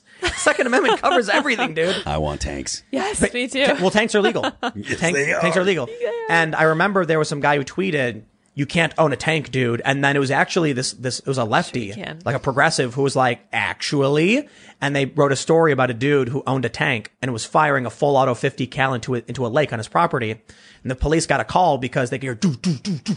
The cops pull up and they see this guy in a tank into his lake. And then he stops and he takes his headphones off or whatever and he waves and they're like, "It's your property?" And he goes, "Yeah." And they're like, "Carry on, sir." And that was it. Like, it's not legal. Like, be like, checking man, on you. What are you blowing all that money for? Come on, man. I'll tell you what though. I got good news for you. Now that the progressives have shifted the argument from negative to positive, healthcare being a human right, if we have a right to access something, if our rights are positive, then the government is obligated to give us all guns. I know. You'd think. You'd think. If only it worked out that way. You get a voucher, and then you go to the Department of Gun Services, yes, and you show your voucher, and it's good for one long gun. We all know how crappy that gun would be. I know. That's true. Yeah. That's a good point. I don't know a lot about guns, but it would probably jam all the time. We can talk later. I know a lot about guns. What's a really crappy gun you think the government would give if they had to give guns? Well, I mean, if they had to give guns, they've got ARs now or M16s now. So I guess they would give those, but they probably wouldn't be in proper working order. It would be it would probably be a government manufactured, low quality, low caliber. High points. What is that? It's garbage, and I'm sure there are people watching now that are like, yeah, that's what the government would give. The high point is but if it's the only gun you got, it's the only gun you got, man. I'm not trying to dog on the high point. Yeah, it is a gun. It is a gun. Yeah, so. I mean, man, since the riots, you've got, I don't know, did you hear about this? A mass historical exodus of police in Seattle. That's something that I think that I was kind of hoping that we would talk about is I think that there's going to be there's going to be a significant increase in violence in cities all over the country because cops ain't having it. They're just like, man, you do you, you know? Yep. And I'm afraid for what that means for your average person that just wants to go and live their life. But like, I'm not in any rush to see New York City look like it did in Taxi Driver. In June. In June. Yeah. Or just a couple months ago. Yeah, it's true. Right. It's true.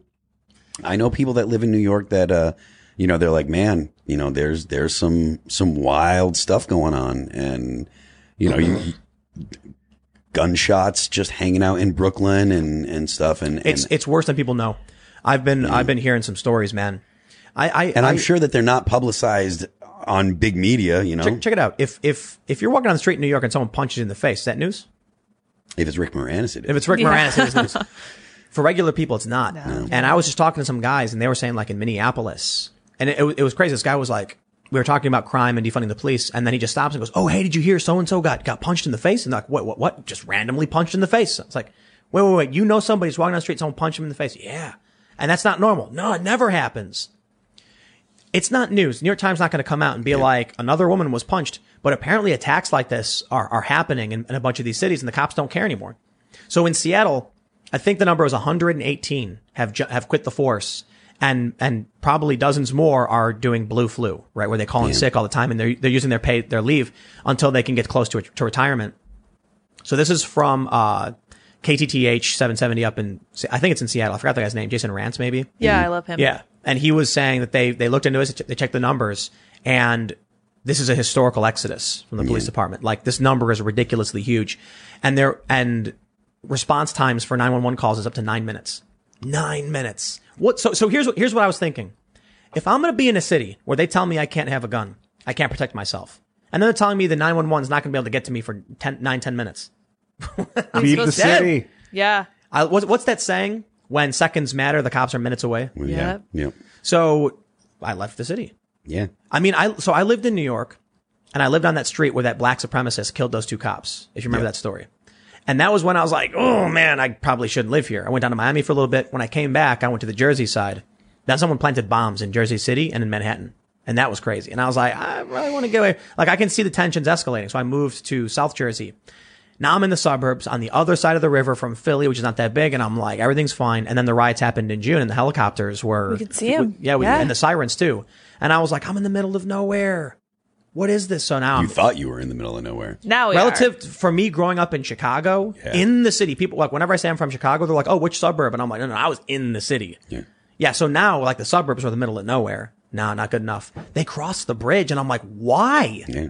They were purposefully coming. They actually came to my sleepy suburb town, and I got an email notification from people. We had like that Nextdoor app, and they were like, why are they coming here? That was when that's when Carl came over and you guys were doing that.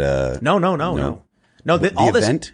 Yeah, that was last year. Okay, last year. I'm talking about the riots now that happened in June. Okay. Like, people were like, yo, why are they coming to our suburb for this? Yeah. Like, why?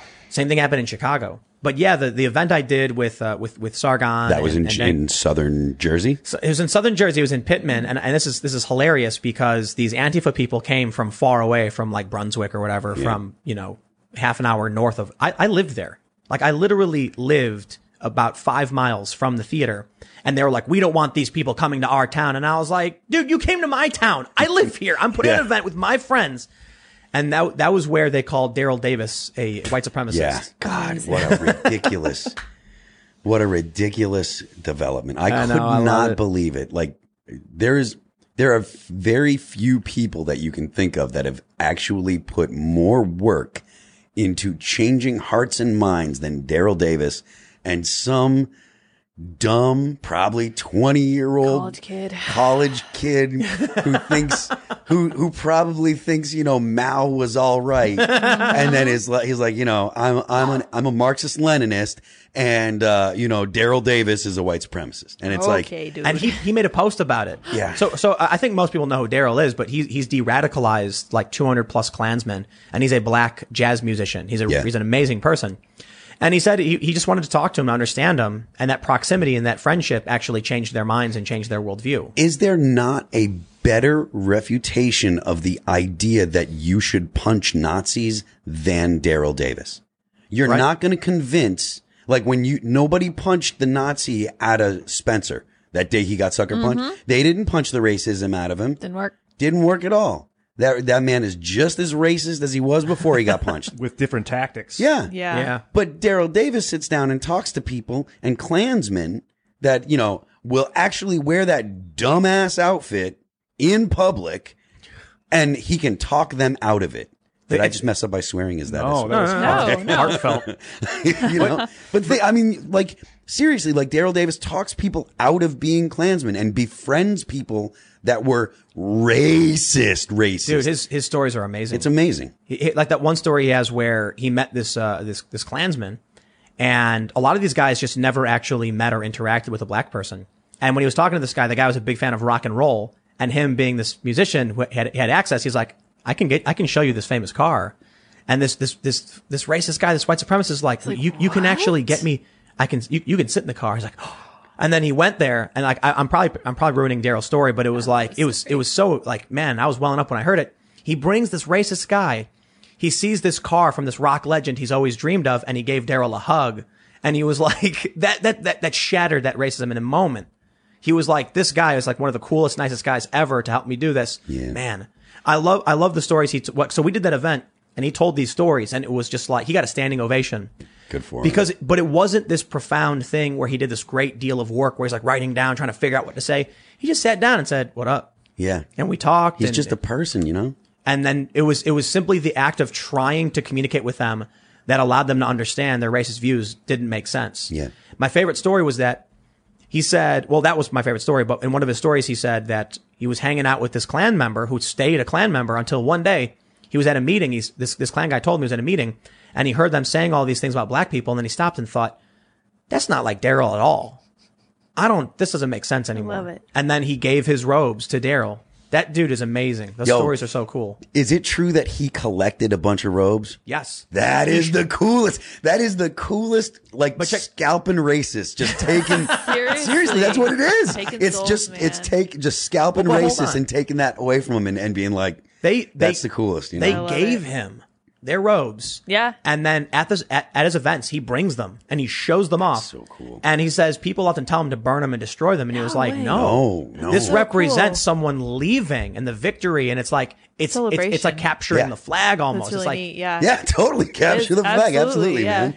but it's, I think it's important to show that like his approach in receiving these wasn't in any way adversarial. Yeah. He wasn't like, haha, now I've got your robe. He was like, wow, I can't believe you've given this to me. That's tremendous. That's an amazing thing to do. Yeah, Antifa's not convincing anyone. They're really not. No, they're not. The kids that are out there that are getting into fights and stuff and you know, taking advantage. If you look at this is one thing that I saw. You look at the mug shots of the people in Portland. Oh, man.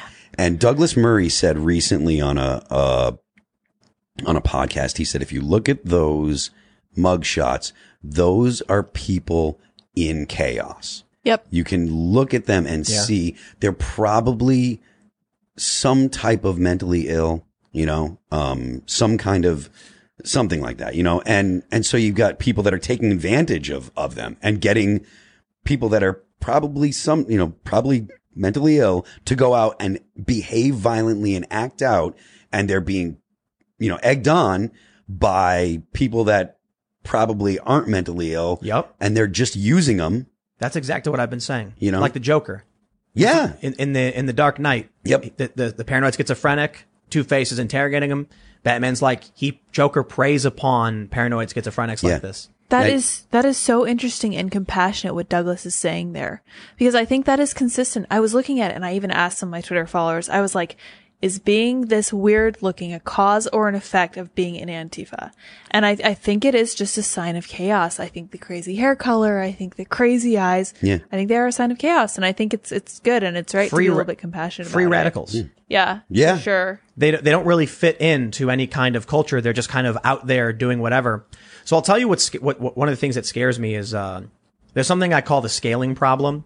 So the way I explain it is, if Apple releases 100 iPhones to a bunch of celebrities and 1% of them breaks, one celebrity goes, my phone broke. And everyone goes, oh, that sucks.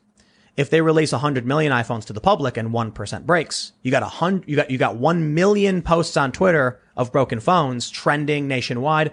And they're like, what is going on with these phones? What?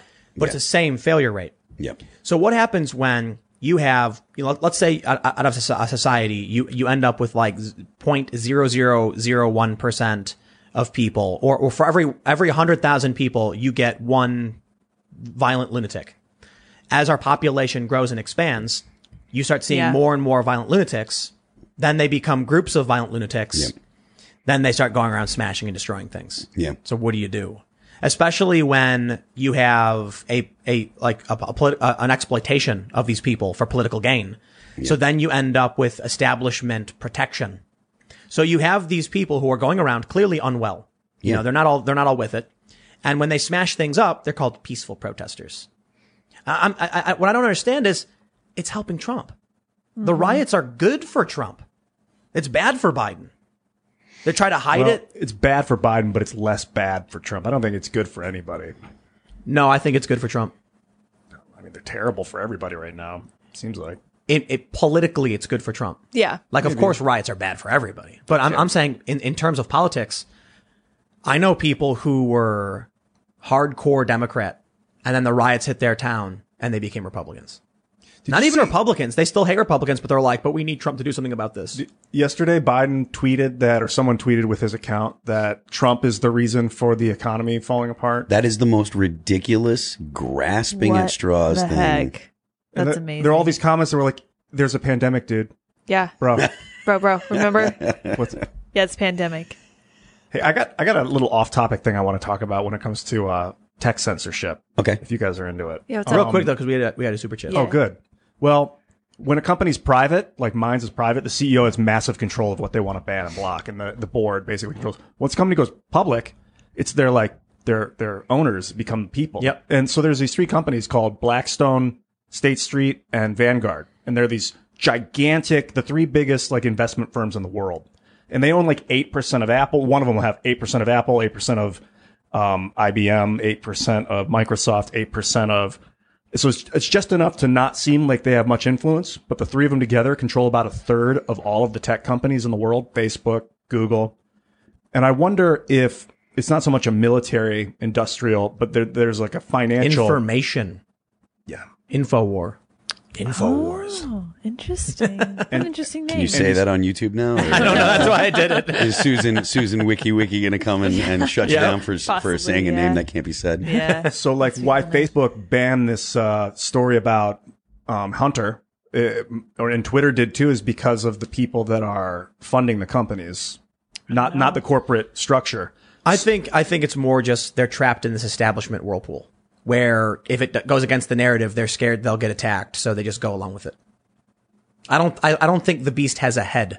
It's running around like a chicken with its head cut off. Nothing makes sense. They're insane. They're just scared of each other. It's part of a system that's. It's a bunch of people standing in a ring, all pointing a gun at each other. It's like a 5 million person Mexican standoff. And no one really wants to be in it, but they're like, if I don't do this, then I'll get shot. So I better point the gun at the next person. It's crab pot. This is people assuming that crabs in a barrel. It's crabs in a bucket. They're assuming that if they try to crawl out, someone will pull them back in, even if it's not true. They think it's the case. And I think it's correct. There's no head to this monster. And I think people assuming there's a head is like kind of the root of conspiracy theories because it's often not organized. People are inherently disorganized. If you're looking to be accepted in a group, then standing up and saying, oh, I think that, even just standing up and saying, I don't know, guys, I think you might not be on the right track. That's enough to get people to be like, Yep. Yeah. You know? And so they're scared. It's kind of like in Shaun of the Dead when they all pretended to be zombies, you know? It's like nobody knows who the other zombie is. So everyone looks like a zombie and it's like, I'm not a zombie. Are you a zombie? But if you ask, you're going to get bitten by the zombies. Mm-hmm. So just pretend to be a zombie the whole time. Yeah. But let's do super chats because we got a good super chat right here. Oh, snap. Dan IRL says Rudy Giuliani just dropped a teaser on the info he has on Hunter and Joe. Their links to corruption in Iraq, Ukraine, Russia, and China. It's damning. If true, Biden is a security threat. You want to look? Oh, we can't pull that up right now. I can't right now. All right. Sorry. Well, so we'll look it up. Yeah, I'll look into that. But make sure also if you haven't smashed that like button, if you're listening, hanging out, do it. Give that like button a good old smash, and we're gonna read some more of these here super chats. Rudy. Let's see. Epic Toad Rage says, Tim, would you do a Trump interview live if he was willing, and a Biden one as well? Though I'm sure his handlers wouldn't allow that to happen. Of course, that'd be so fun. Of course, I would. And a lot of Trump people would get really mad at me for some of the questions I would ask Trump, but then kind of be like, okay, well, at least he's pointing out, the media's lies and stuff. The Trump people ain't going to show up at your house. That's right. Well, here's the thing, though. Like, this is the point I was making earlier. I routinely criticize Trump on various things. Like, today I tweeted it's insane for him to say that, maybe it was yesterday, when he was like, they didn't want to arrest him it was 15 minutes and he was gone. I'm like, so stupid. That's insane, you know? So and dumb. when he said we need retribution in reference to killing. Dumb. But I don't have anyone trying to take my job from me. I have people, you know what the worst I get from Trump supporters? What a libtard. Yeah. Yep. It's like, oh, it's like, okay. Like you ever see that Family Guy joke where he's like, the worst thing they have in Britain is drive-by arguments? And then it shows like the British guy goes, I say, is that, you know, so-and-so? And he goes, pull up, rolls the window down and he goes, hey, I disagree. And then he drives off. That's the gist of what I get for the most part from Trump supporters. Yeah. They'll post something saying they like, oh, Tim's dumb. I disagree with him. The left is like posting lies about me, posting pictures of family. you. I get death threats. Well, Yeah, yeah, no, dude. of course. Right. It's like the worst possible thing you could possibly get. Posting my address. Yeah. It's like, okay, these people are absolutely insane. The place that I bought, like I told you about I got a place in the woods and stuff. My place is in the back of my lot, 48 acres and way in the back and tucked away because of stuff like that. Because people are just like, oh, blah, blah, blah. And they're nuts. You know, the stuff that people on the left say and as if it's acceptable, you know? So, This is why when Trump did the town hall with Savannah Guthrie, all she did was yell at him the whole time. yeah. Because they all know conservatives will roll their eyes and grumble, and the left will send death threats. Yeah. So they try to appease the left. That's all you're really going to get. I'll tell you what, they won't go after Biden for the same reason. Yeah. I'd love to ask Biden to disavow Antifa by name. I just couldn't believe that they didn't say anything about the fact that Twitter and Facebook, you know, snuffed the story. Yep. Never mind, you know, the content of the story, because I understand that there's, you know, people are going to be like, oh, you know, that's not true or blah, blah, the blah, censorship. whatever. But like, do you feel like these platforms should be doing this? And I said yesterday, I was like, this is the biggest story going on in the country right now. And there were people like, oh, it's a big story because Biden, blah, blah, blah. And it's like, you know, just poo-pooing the idea. And I'm like, no, the idea that these companies are literally putting their finger on the scale of, you know, right before the election and stuff. That's the story, you know? It's not the story itself. It's the story Yeah, about the story. exactly. It's kind of interesting. Dr. Rollergator says, give Lydia a raise. Woo! Heck yeah. You knew. Dr. Rollergator. I love him. Dr. Rollergator for president, man. Daedalus says, if Joe was a serious candidate, she would have started her campaign a few years ago. One vote won't change anything. Several million differently smart people. Fair. Fair. We have 3 people have now said bring on Tom McDonald. I mean, I'm always down. Oh, you know, yeah, that'd be whatever. fun. He's a cool dude. You know Tom? He's what is he, rapper? He's a rapper. think He's so. a I musician. I don't know if Musician. hip hop Define artist it. or rapper is the right way to. It's a new genre of kind of a musical rap. Interesting. It's really good. It's Rap. political. Musical. Yeah. It's political. It's Very based. Tom McDonald. Tom McDonald. Yeah, We're super looking good him up stuff. now. I will, He's cool. Lowen Murray says, will Tim Red Pill Phil into voting for Trump? No. I'm here to red pill anybody. Now, I'll tell you what. I know a lot of people who are voting for third party, and I say, absolutely. Vote your conscience. My respect. You know Ken Bone? I do love Ken Bone. So he was famous from that town hall, I guess, with Hillary or whatever. Stole everyone's heart. Yes. And he announced he's voting for Joe Jorgensen. And then he tweeted, it's really telling that the left is attacking me relentlessly and the Trump supporters are being so nice. Yeah. The Trump supporters' response is like, vote your conscience, man. If Yeah. Joe's the right person for you, you got to do your thing. You know what I mean? And don't let us, bully you. And the left is like, it's a vote for Trump. Yeah. The hive mind kind of deal that's going on with people on the left. And I get that you don't like Trump. Okay. I get it. It's like, fine. I can understand why. And there's People are dying, Phil. Oh, God. They're dying. I actually have groups of friends on Facebook that say, hey, hive mind. And then it used to be cute like 2 or 3 years ago. And now it's like really freaky. That's really Now good it's at scary. talking to. Yeah. Like now they mean it. What were you saying? I interrupted you. It's just, it's mind blowing that there are so many people that are just so like, oh, well, this guy has to be bad because the TV and everybody that has respectable opinions is saying that he's bad. So we got Matt Mitchellek says, in terms of California repealing state civil rights, wouldn't the federal protection still be in effect and supersede the state repeal? My understanding is yes, but it would require a lawsuit. Yeah. So it would have to be sued and then go up to the courts, or Trump would have to decide to intervene, which I'm sure Trump would love to do. But it's on the referendum for next month. The only things that Trump loves to do is stuff that's culture war. He doesn't really know. I guarantee he has no idea about the policies that the Republicans have passed. He doesn't. He has no clue, no idea. But he knows that a UFC fighter likes him, and so he gives him a call. Yep. So being mad at Trump, you're being mad at the culture war. I'm gonna give him a little bit more credit. I think Trump knows his agenda. When he's talking economy, bringing back manufacturing, Trump's like, here's what I want to do. But I think in terms of what the Republicans want to do, for the most part, John Bolton is evidence he doesn't know anything. Yeah. Because when he was coming in there, he was like, I don't know about foreign policy. I'm just here to make the economy work. They were like, bring in John Bolton. He's like, okay. And that was a big mistake. Yeah. Not only was it a mistake from the perspective of anybody who doesn't like war, the dude turned on him and wrote a book smack talking him. Yep. So it was a big mistake in a lot of ways. I don't fault Trump for not understanding that political, game and who these people were. But I do think it's fair to point out he didn't know. Yeah.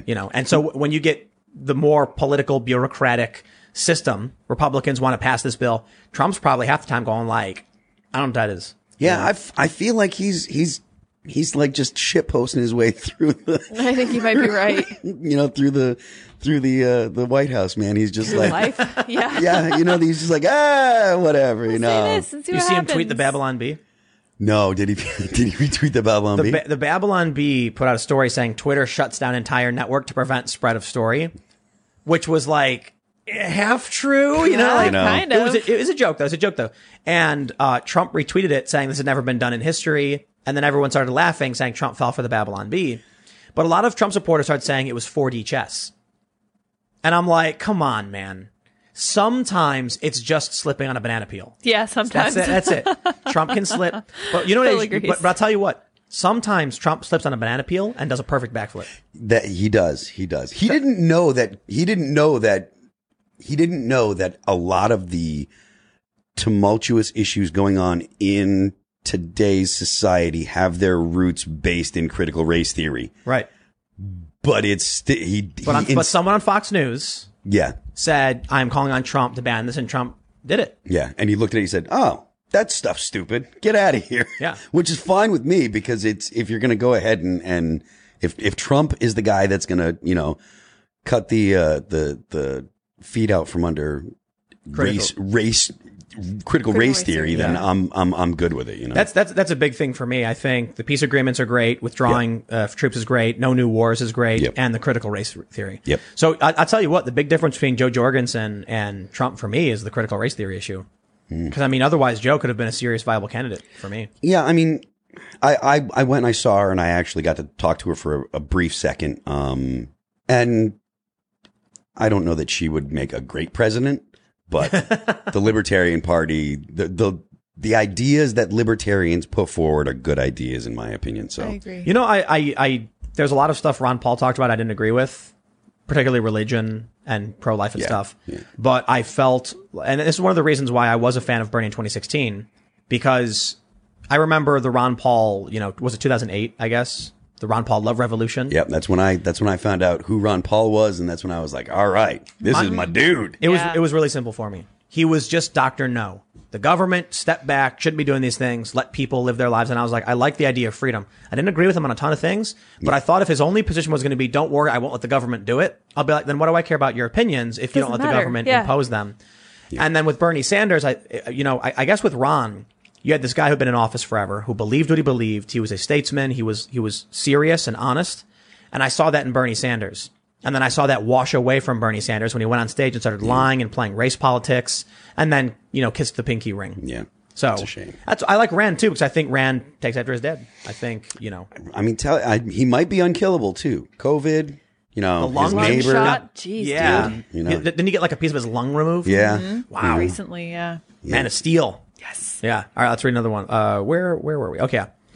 615 says, didn't know if you saw it, Tim, but on Crowder's live stream, he had Giuliani on last night, and he said it was Hunter who brought it in and has Hunter's signature on the receipt of repair. It's all legit. Oh wow. Really? If they can produce that's the laptop, by the way. The receipt with Hunter's signature on it, I mean, Look, Occam's razor, it's simple. Hunter's a rich dude.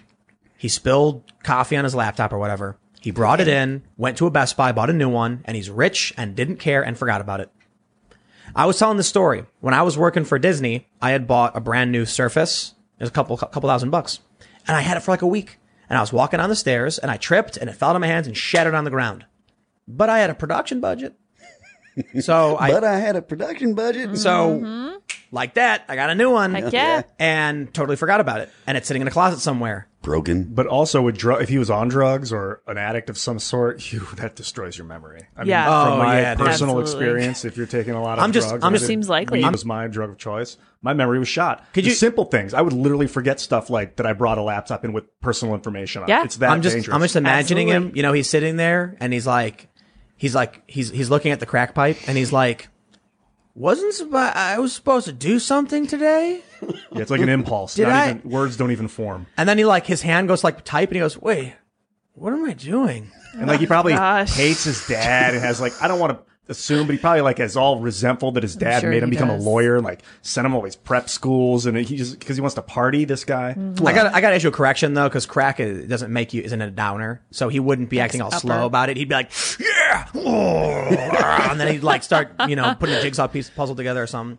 I mean, I He'd stay do up all night, understand lose what weight. you're talking about losing memory. I used to drink too much, and there are significant portions of the early part of this or the last decade that were just kind of fuzzy. it's sad because it'll be blurry. like little things like for calling your mom on her birthday Yeah. or something. Oh, and you just like man. don't even remember that it's her birthday. Yep.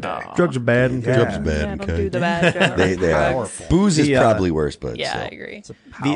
The evangelist says, literally listened to 6 on the shuffle. I love this timeline. Whoa, I figured snap. you would There know we that, go. 'cause I don't- Yeah, there we go. Six. It's a song that was on Guitar Hero 2. Oh, and nice. It's one of our bigger songs. So. Ah, cool. Cheers, Super man. cool. Right on. Yeah, man. Check out my stream. I play it every night. Yeah, man. Yeah. Twitch. Shout out your stream, man. Phil That Remains. I'm Phil That Remains on everything. Yes. So if you want to find me on Twitter, on Instagram, I stream on Twitch Monday, Tuesday, Thursday, Friday. Not this Friday, obviously, but and I sing songs and I've heard of your Down, band, have fun. cool. but I I have know heard the you band. for your politics mostly and your commentary from That's social okay, media. too. I've been watching your stuff since I mean, I'm not sure when you started Timcast, but I started watching a lot of YouTube around 2008. Oh, wow. Around Occupy and stuff like that. I was streaming during Occupy. Then I went to Vice. Yeah. Then I went to Fusion, which Fusion was kind of a golden handcuffs period where Yeah. I didn't let me do anything, but they paid me a ton of money. And then I started my channel back up. When year did you start? 2016 is when I started making videos, but 2017 was when it really ramped up. I definitely had was video- watching it 2016. I had videos from 2011 and they're like awful. It's like really Embarrassing. bad. Yeah. I wouldn't say embarrassing. I'm proud of all that stuff. I put out I was working. I was doing the work. You know what I We mean? put out a record in 2002 that I really am in no rush to listen to. What band? All That Remains. When did you guys form? Like, what was the history of the formation? 1998. Wow. Nice. So I used to sing for a band called Shadows Fall, which was a metal band that got around and done some stuff. And they kicked me out because they wanted to get another guy that had become available. And so I had started writing riffs for a band that I wanted to create when I was in Shadows Fall because I was singing in that band and I wanted to play guitar again. So started writing stuff and they kicked me out. And so it's like, oh, well, I got all these riffs. I might as well start a band and put together a band and put out our first record. We recorded in 2000, actually came out in 2002.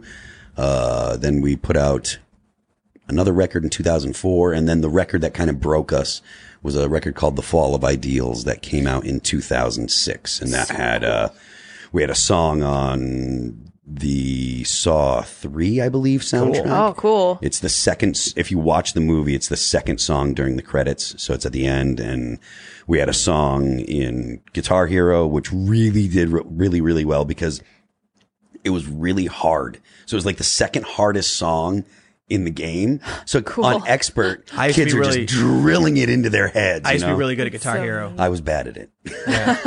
It kind of annoyed me though because I've been playing guitar since I was a kid. So Yeah. I was like, I don't want to do this. Come on, man. I'm just gonna play the song and turn the music on. You know what I mean? Our guitar player, he started playing Guitar Hero. Kids would come up on the bus and they would beat him. And then he was like, I'm not having any of that. And so he didn't like stop playing. He just sat down and practiced until he could do that and get through it. When I was a kid, I learned for the most part by just playing the songs I wanted to play. Yeah. That's Guitar Hero. But I could actually play the guitar. Yeah. So when Guitar Hero came out, I got good at it. And I was just like, I can actually play the song though. Like, you guys want to jam? And then we would just go jam. You know, they have a game called, what's it called? Guitar. It's where you actually plug your guitar in. Yeah, you're actually playing on your guitar, playing songs. That's the coolest thing that I've seen. That's very cool. Yes. It's like karaoke. Super guitar. cool. That's neat. When you guys started, what city were you in? We're from Western Massachusetts, so Springfield. Did you send out a Craigslist ad? How'd you find everybody? So I started playing, it was a scene, very much a scene. So like the same people were showing up at the same club every Sunday, right? That was when metal bands and stuff you could play. You knew Sunday nights were the local shows. There was a guy named Scott Lee who's still involved in producing shows and stuff. And he was the guy that kind of the scene followed. So it was at one club and then he went to another club for a couple of years, another club. So it was, we just knew a bunch of the same people, and a lot of bands that are from the area kind of had different people that tried different bands. So there's a band called Killswitch Engage. You might have heard of them. Oh, yeah. They're from our area. Shadows Fall, All That Remains. There's a band called the Acacia Strain. There's a band called Unearth that's from Massachusetts. And there was a lot of the same dudes playing in different bands with different people, you know? So it was more a situation of being like, hey, what are you guys doing? Oh, well, you know, two guys quit our band, so we're kind of not doing this band. Well, we got these guys, you know, we got this going on. And I filled in playing guitar for Killswitch Engage before they were Killswitch Engage. They were a band called Aftershock, and I played guitar for them for a little while, filling in. And our guitar player, Mike Martin, used to fill in for Unearth. And, you know, there was a bunch of that bouncing around of incestuous relationships between the bands. Right. It was really, really cool to be there and kind of be a part of that at the time, because bands like Killswitch and us and Lamb of God and, you know, Unearth and stuff, they really did make a mark on the metal scene. And it's cool to have been part of that, to see it, you know. We got a very important super chat. Oh, boy. Okay. Daniel says, your guest reminds me of the Master Chief from Halo. Can your guest please say, I need a weapon? I need a weapon. Have you played Halo? Oh, I know John. John 117. I know John. I know Spartan 117. Yes. For sure, man. I read the books about the Halo books. So I was into that kind of stuff too. So I believe you would need a weapon. Yeah. So all right, here we go. Yaroslav says, libertarians can't be against borders. Libertarians are for private discrimination and freedom of association. And there is no freedom of association without freedom not to associate, meaning lots of borders, especially private borders, with love from Russia. Interesting. I could see it. Fair. I understand what he's saying. Yeah. There you go. Here we go. 615 Bass says, I believe Giuliani showed the receipt on stream and said the repair shop owner would absolutely be able to ID Hunter. Gotta look it up. We'll see what happens, man. This is going to be a fun month. It's going to be interesting. We're gonna need to make like a month's supply of popcorn. I tell you what, watch the show. Bags I know and bags of it. Yeah. I just ordered a bunch. Yeah, we have All right. a bunch. All right, let's see. Let's jump down some super chats here. What do we got? Here we go. We've got a bunch of big ones. Oh, snap. Isaac Hillstrom says, please mention the book, The Moral Case for Fossil Fuels by Alex Epstein. Oh, interesting. It's a great book about how fossil fuels have saved the world. Give it a chance. Very cool. Without petroleum-based fertilizer, we wouldn't have all the food that we make, that we give away for a lot of people. Oh yeah, that's a very good people point. don't realize how like plastic isn't just. Like, I mean, petroleum isn't just in your.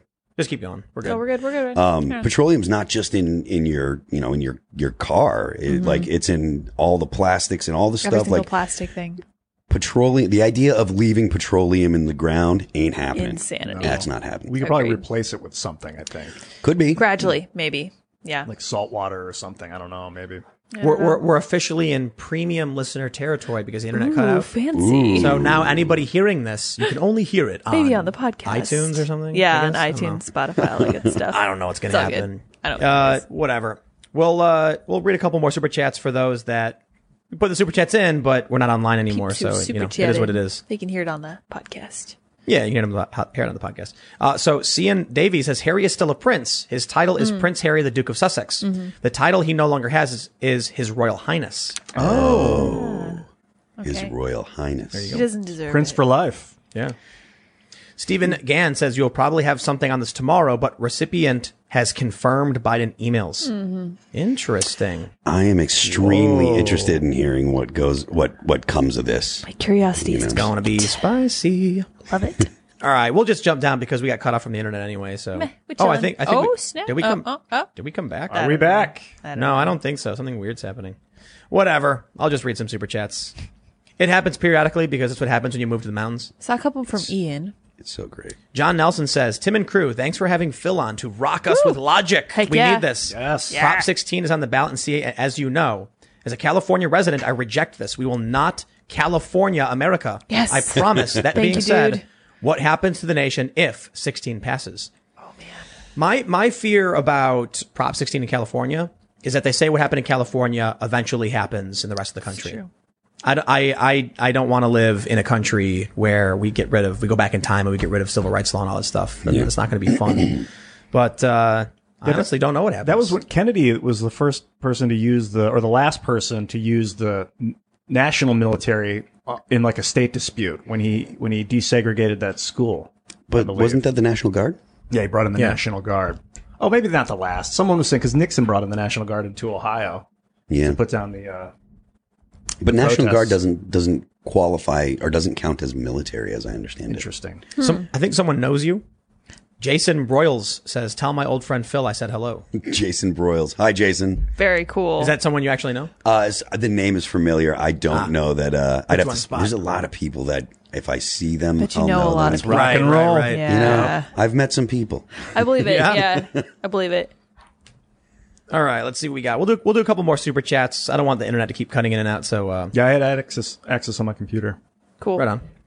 Let's see. The Quartering says, I love Trump. The Quartering? Is that Jeremy? Yeah. Is that actually Jeremy? I think it's actually Jeremy. Jeremy. I like that guy. Bro. Jeremy, Like that come on the dude. show. He works hard. Come on, Jeremy. Yeah. The Quartering, he says, I love Trump. B, he didn't know.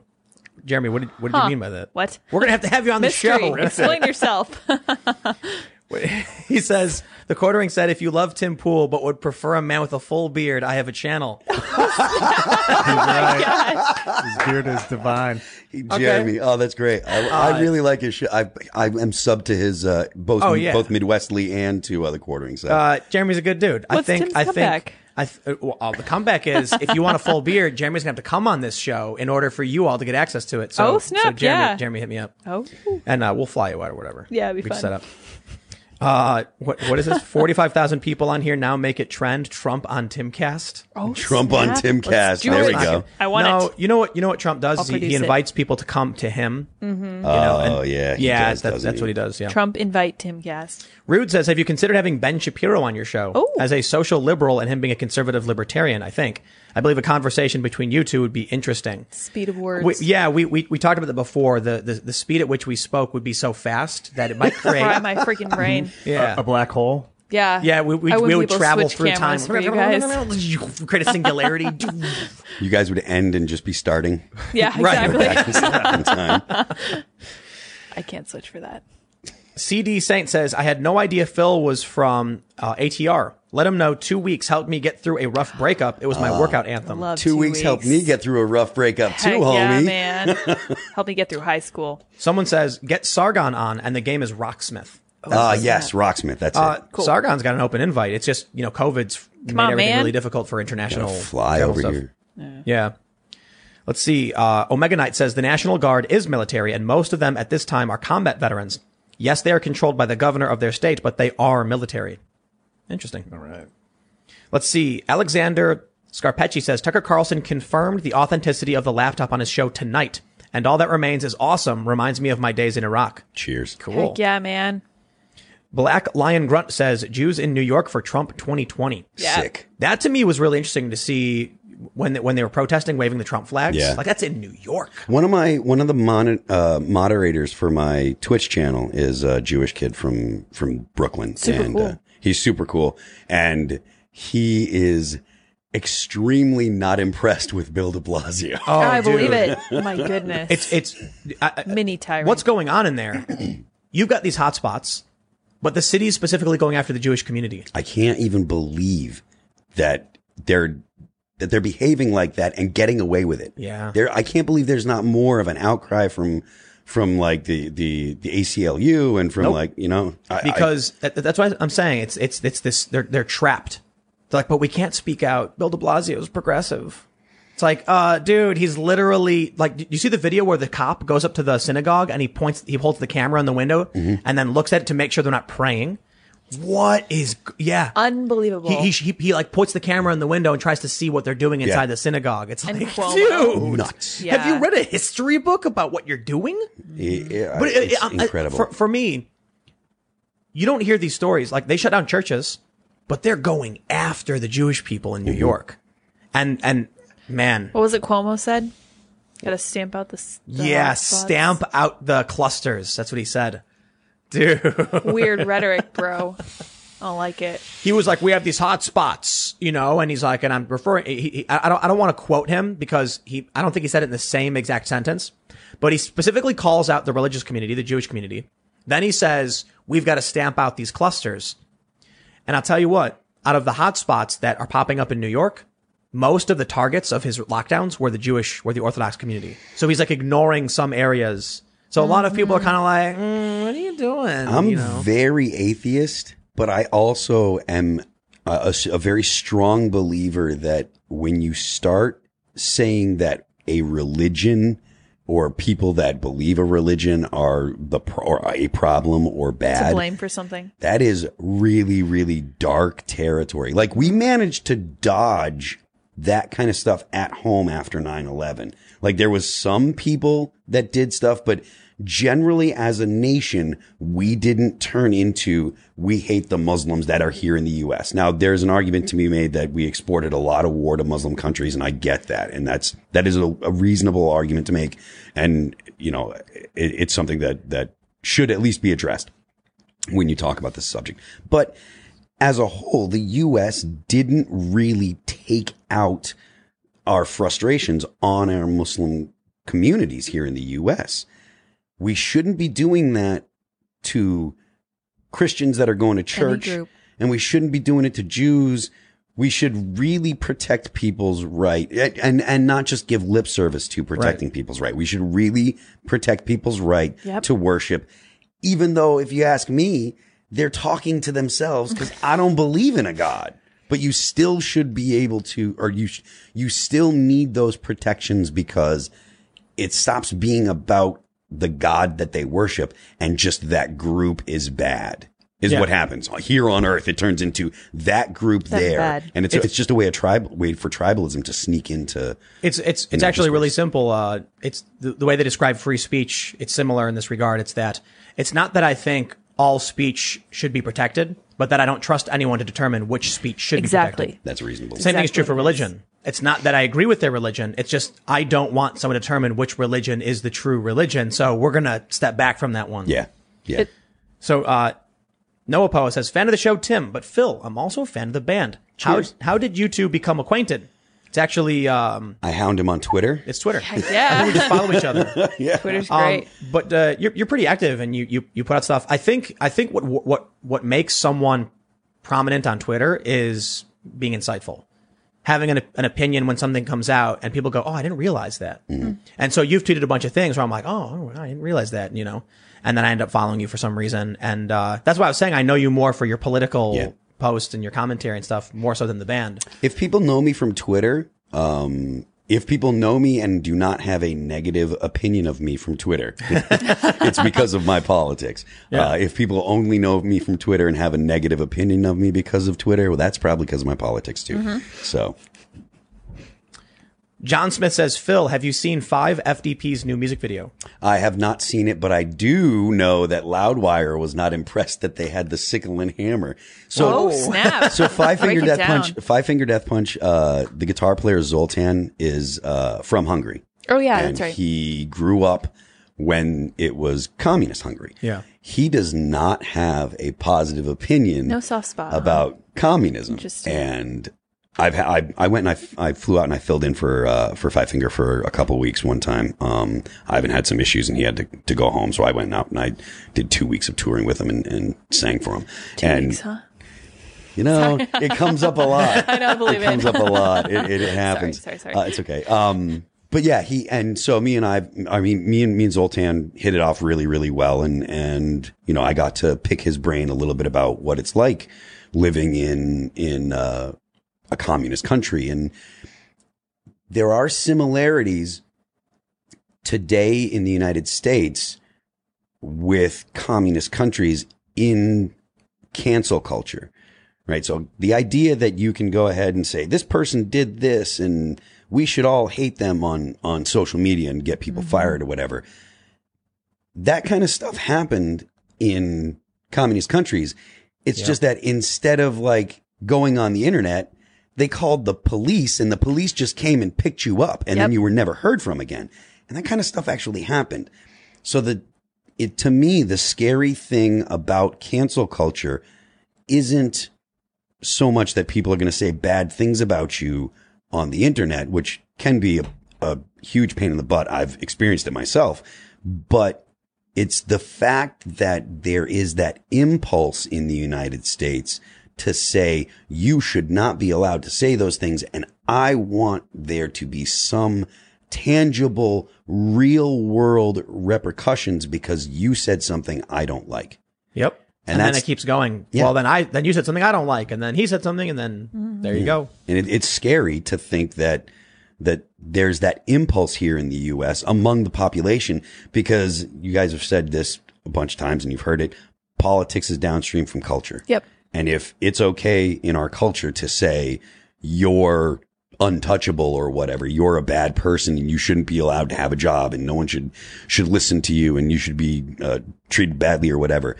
It's a small step to empowering the law to just pick you up for having a bad idea. Dude, I feel the same way about imagery and words like the N-word, and I hate even saying the N-word. I feel like I should just be able to say the word and we should talk about the word. If you're not You'll get Papa John. I know. If you're not name calling someone, just you're able to dissect the concept. Same with the swastika. It's a concept. It's an ancient Indian, religious. Well, post it and talk about it. What's the deal? We're not grown-ups. We're not really not. It's the people who are running these companies are weak, spineless, Yeah. I do like the fact that there's that, what is it, the Unwoke website where you can find people that are not like that. And there was something else that the guy that runs Coinbase, he came out and said that they're not going to, the long and short of it, I don't know what his statement was, but the long and short of it was people that have the woke ideology, that's not welcome at Coinbase. Wow. Interesting. And we will give you a severance package and let you go if this is unacceptable to you. Good so he's paying people to leave. Dang, that's awesome. Good. So, Red Bull did something similar. John Smith says yes. Yeah. John Smith says, have you ever met Gerard Way? Gerard Way. He's Dater. My Chemical Romance. Yeah. Oh no, I have not met anyone in My Chemical Romance. Yeah. Alex Sears says, Phil, early ATR is the awesome.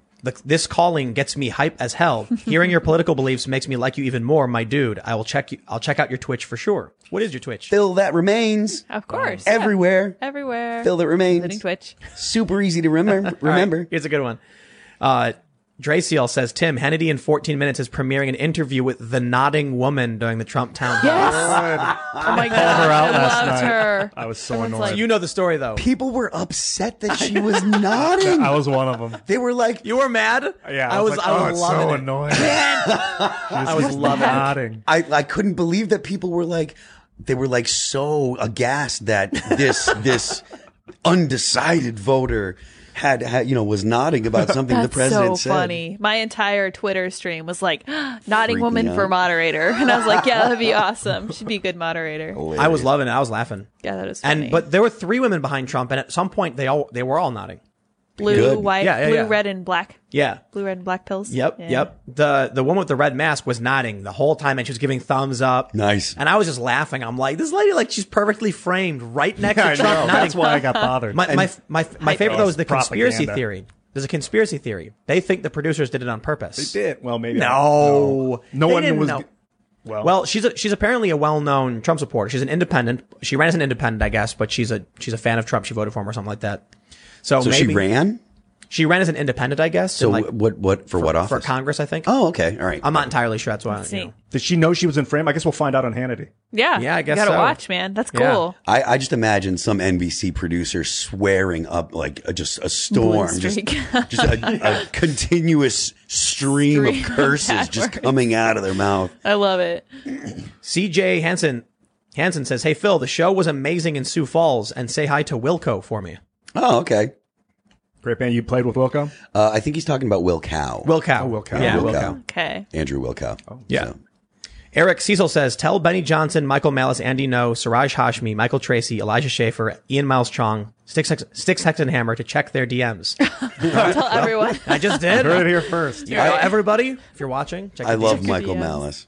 He's Oh, great. I he's do great. too. That is a very smart man, and he's hilarious. Sharp. You know what I love? Cookie. I love when he tweets in response to Trump, "We don't deserve him." It's perfect I love tweets. it. It's true. He's the Don't. best troll. Yes. But you heard about giving Michael Malice the controls of the Libertarian Twitter account. No. Oh, there was a poll or a what's it called?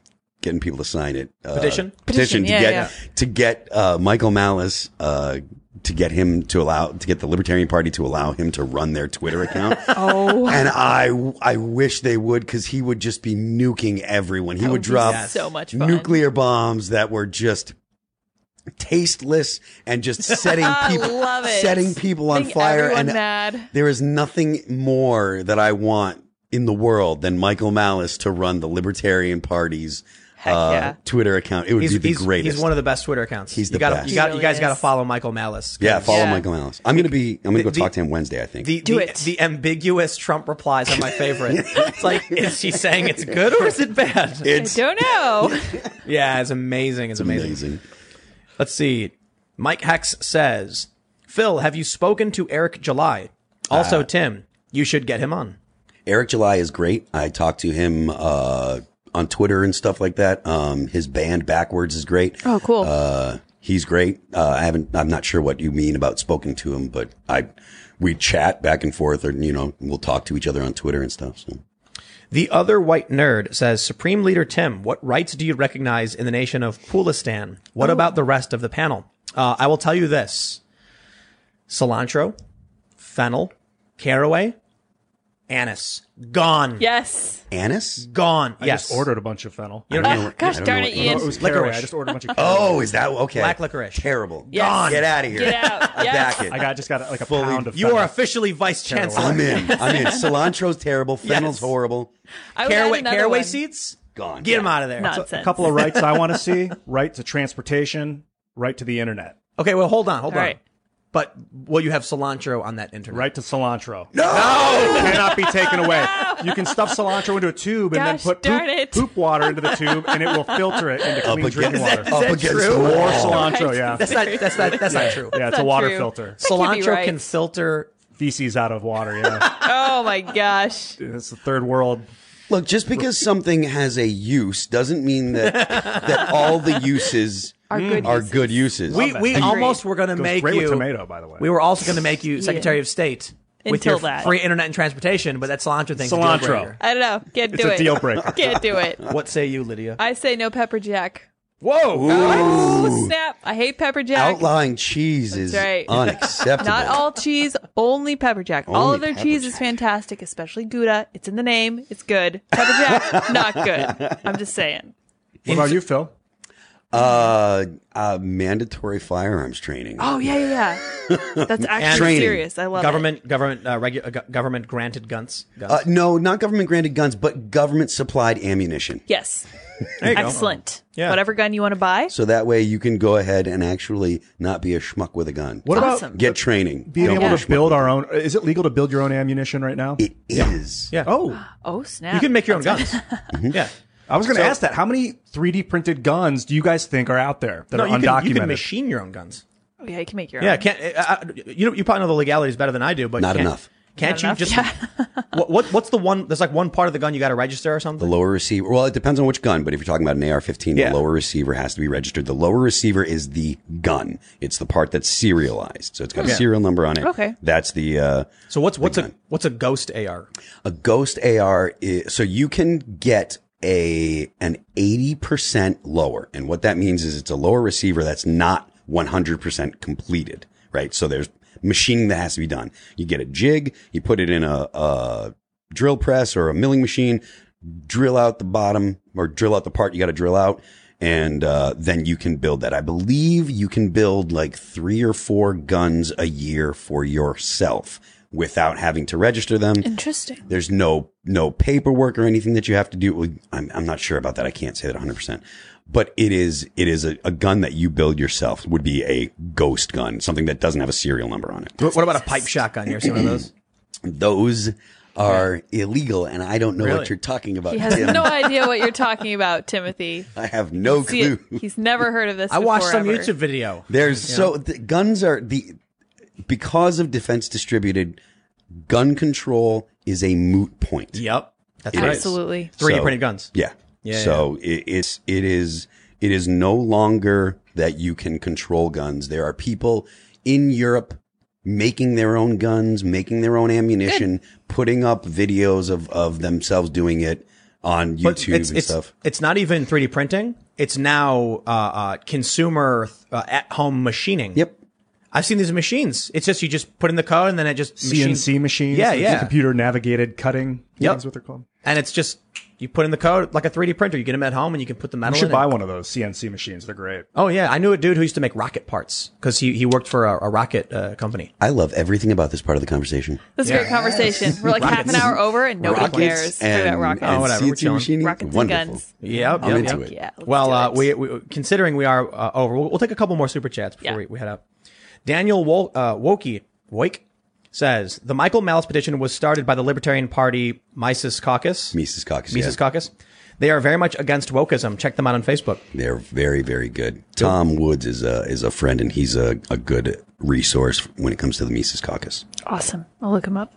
All right, let's see. Joseph Mathis says, I'm presently developing a new left movement that's rooted in realism. Check out anti-Marxist and realist philosopher Manuel de Landa. Good book to start with, 1,000 Years of Nonlinear History. Cool.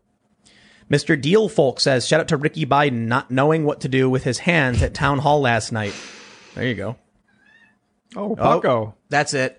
Hi, kitty. We gotta go. Bucko's joined us. Yeah, Bucko's coming. He's yelling He wants because water. he wants food. He wants to cause trouble. So, really. so as most of you know, Bucko's a cat. Yep. He was named for Jordan Peterson by my friend Emily.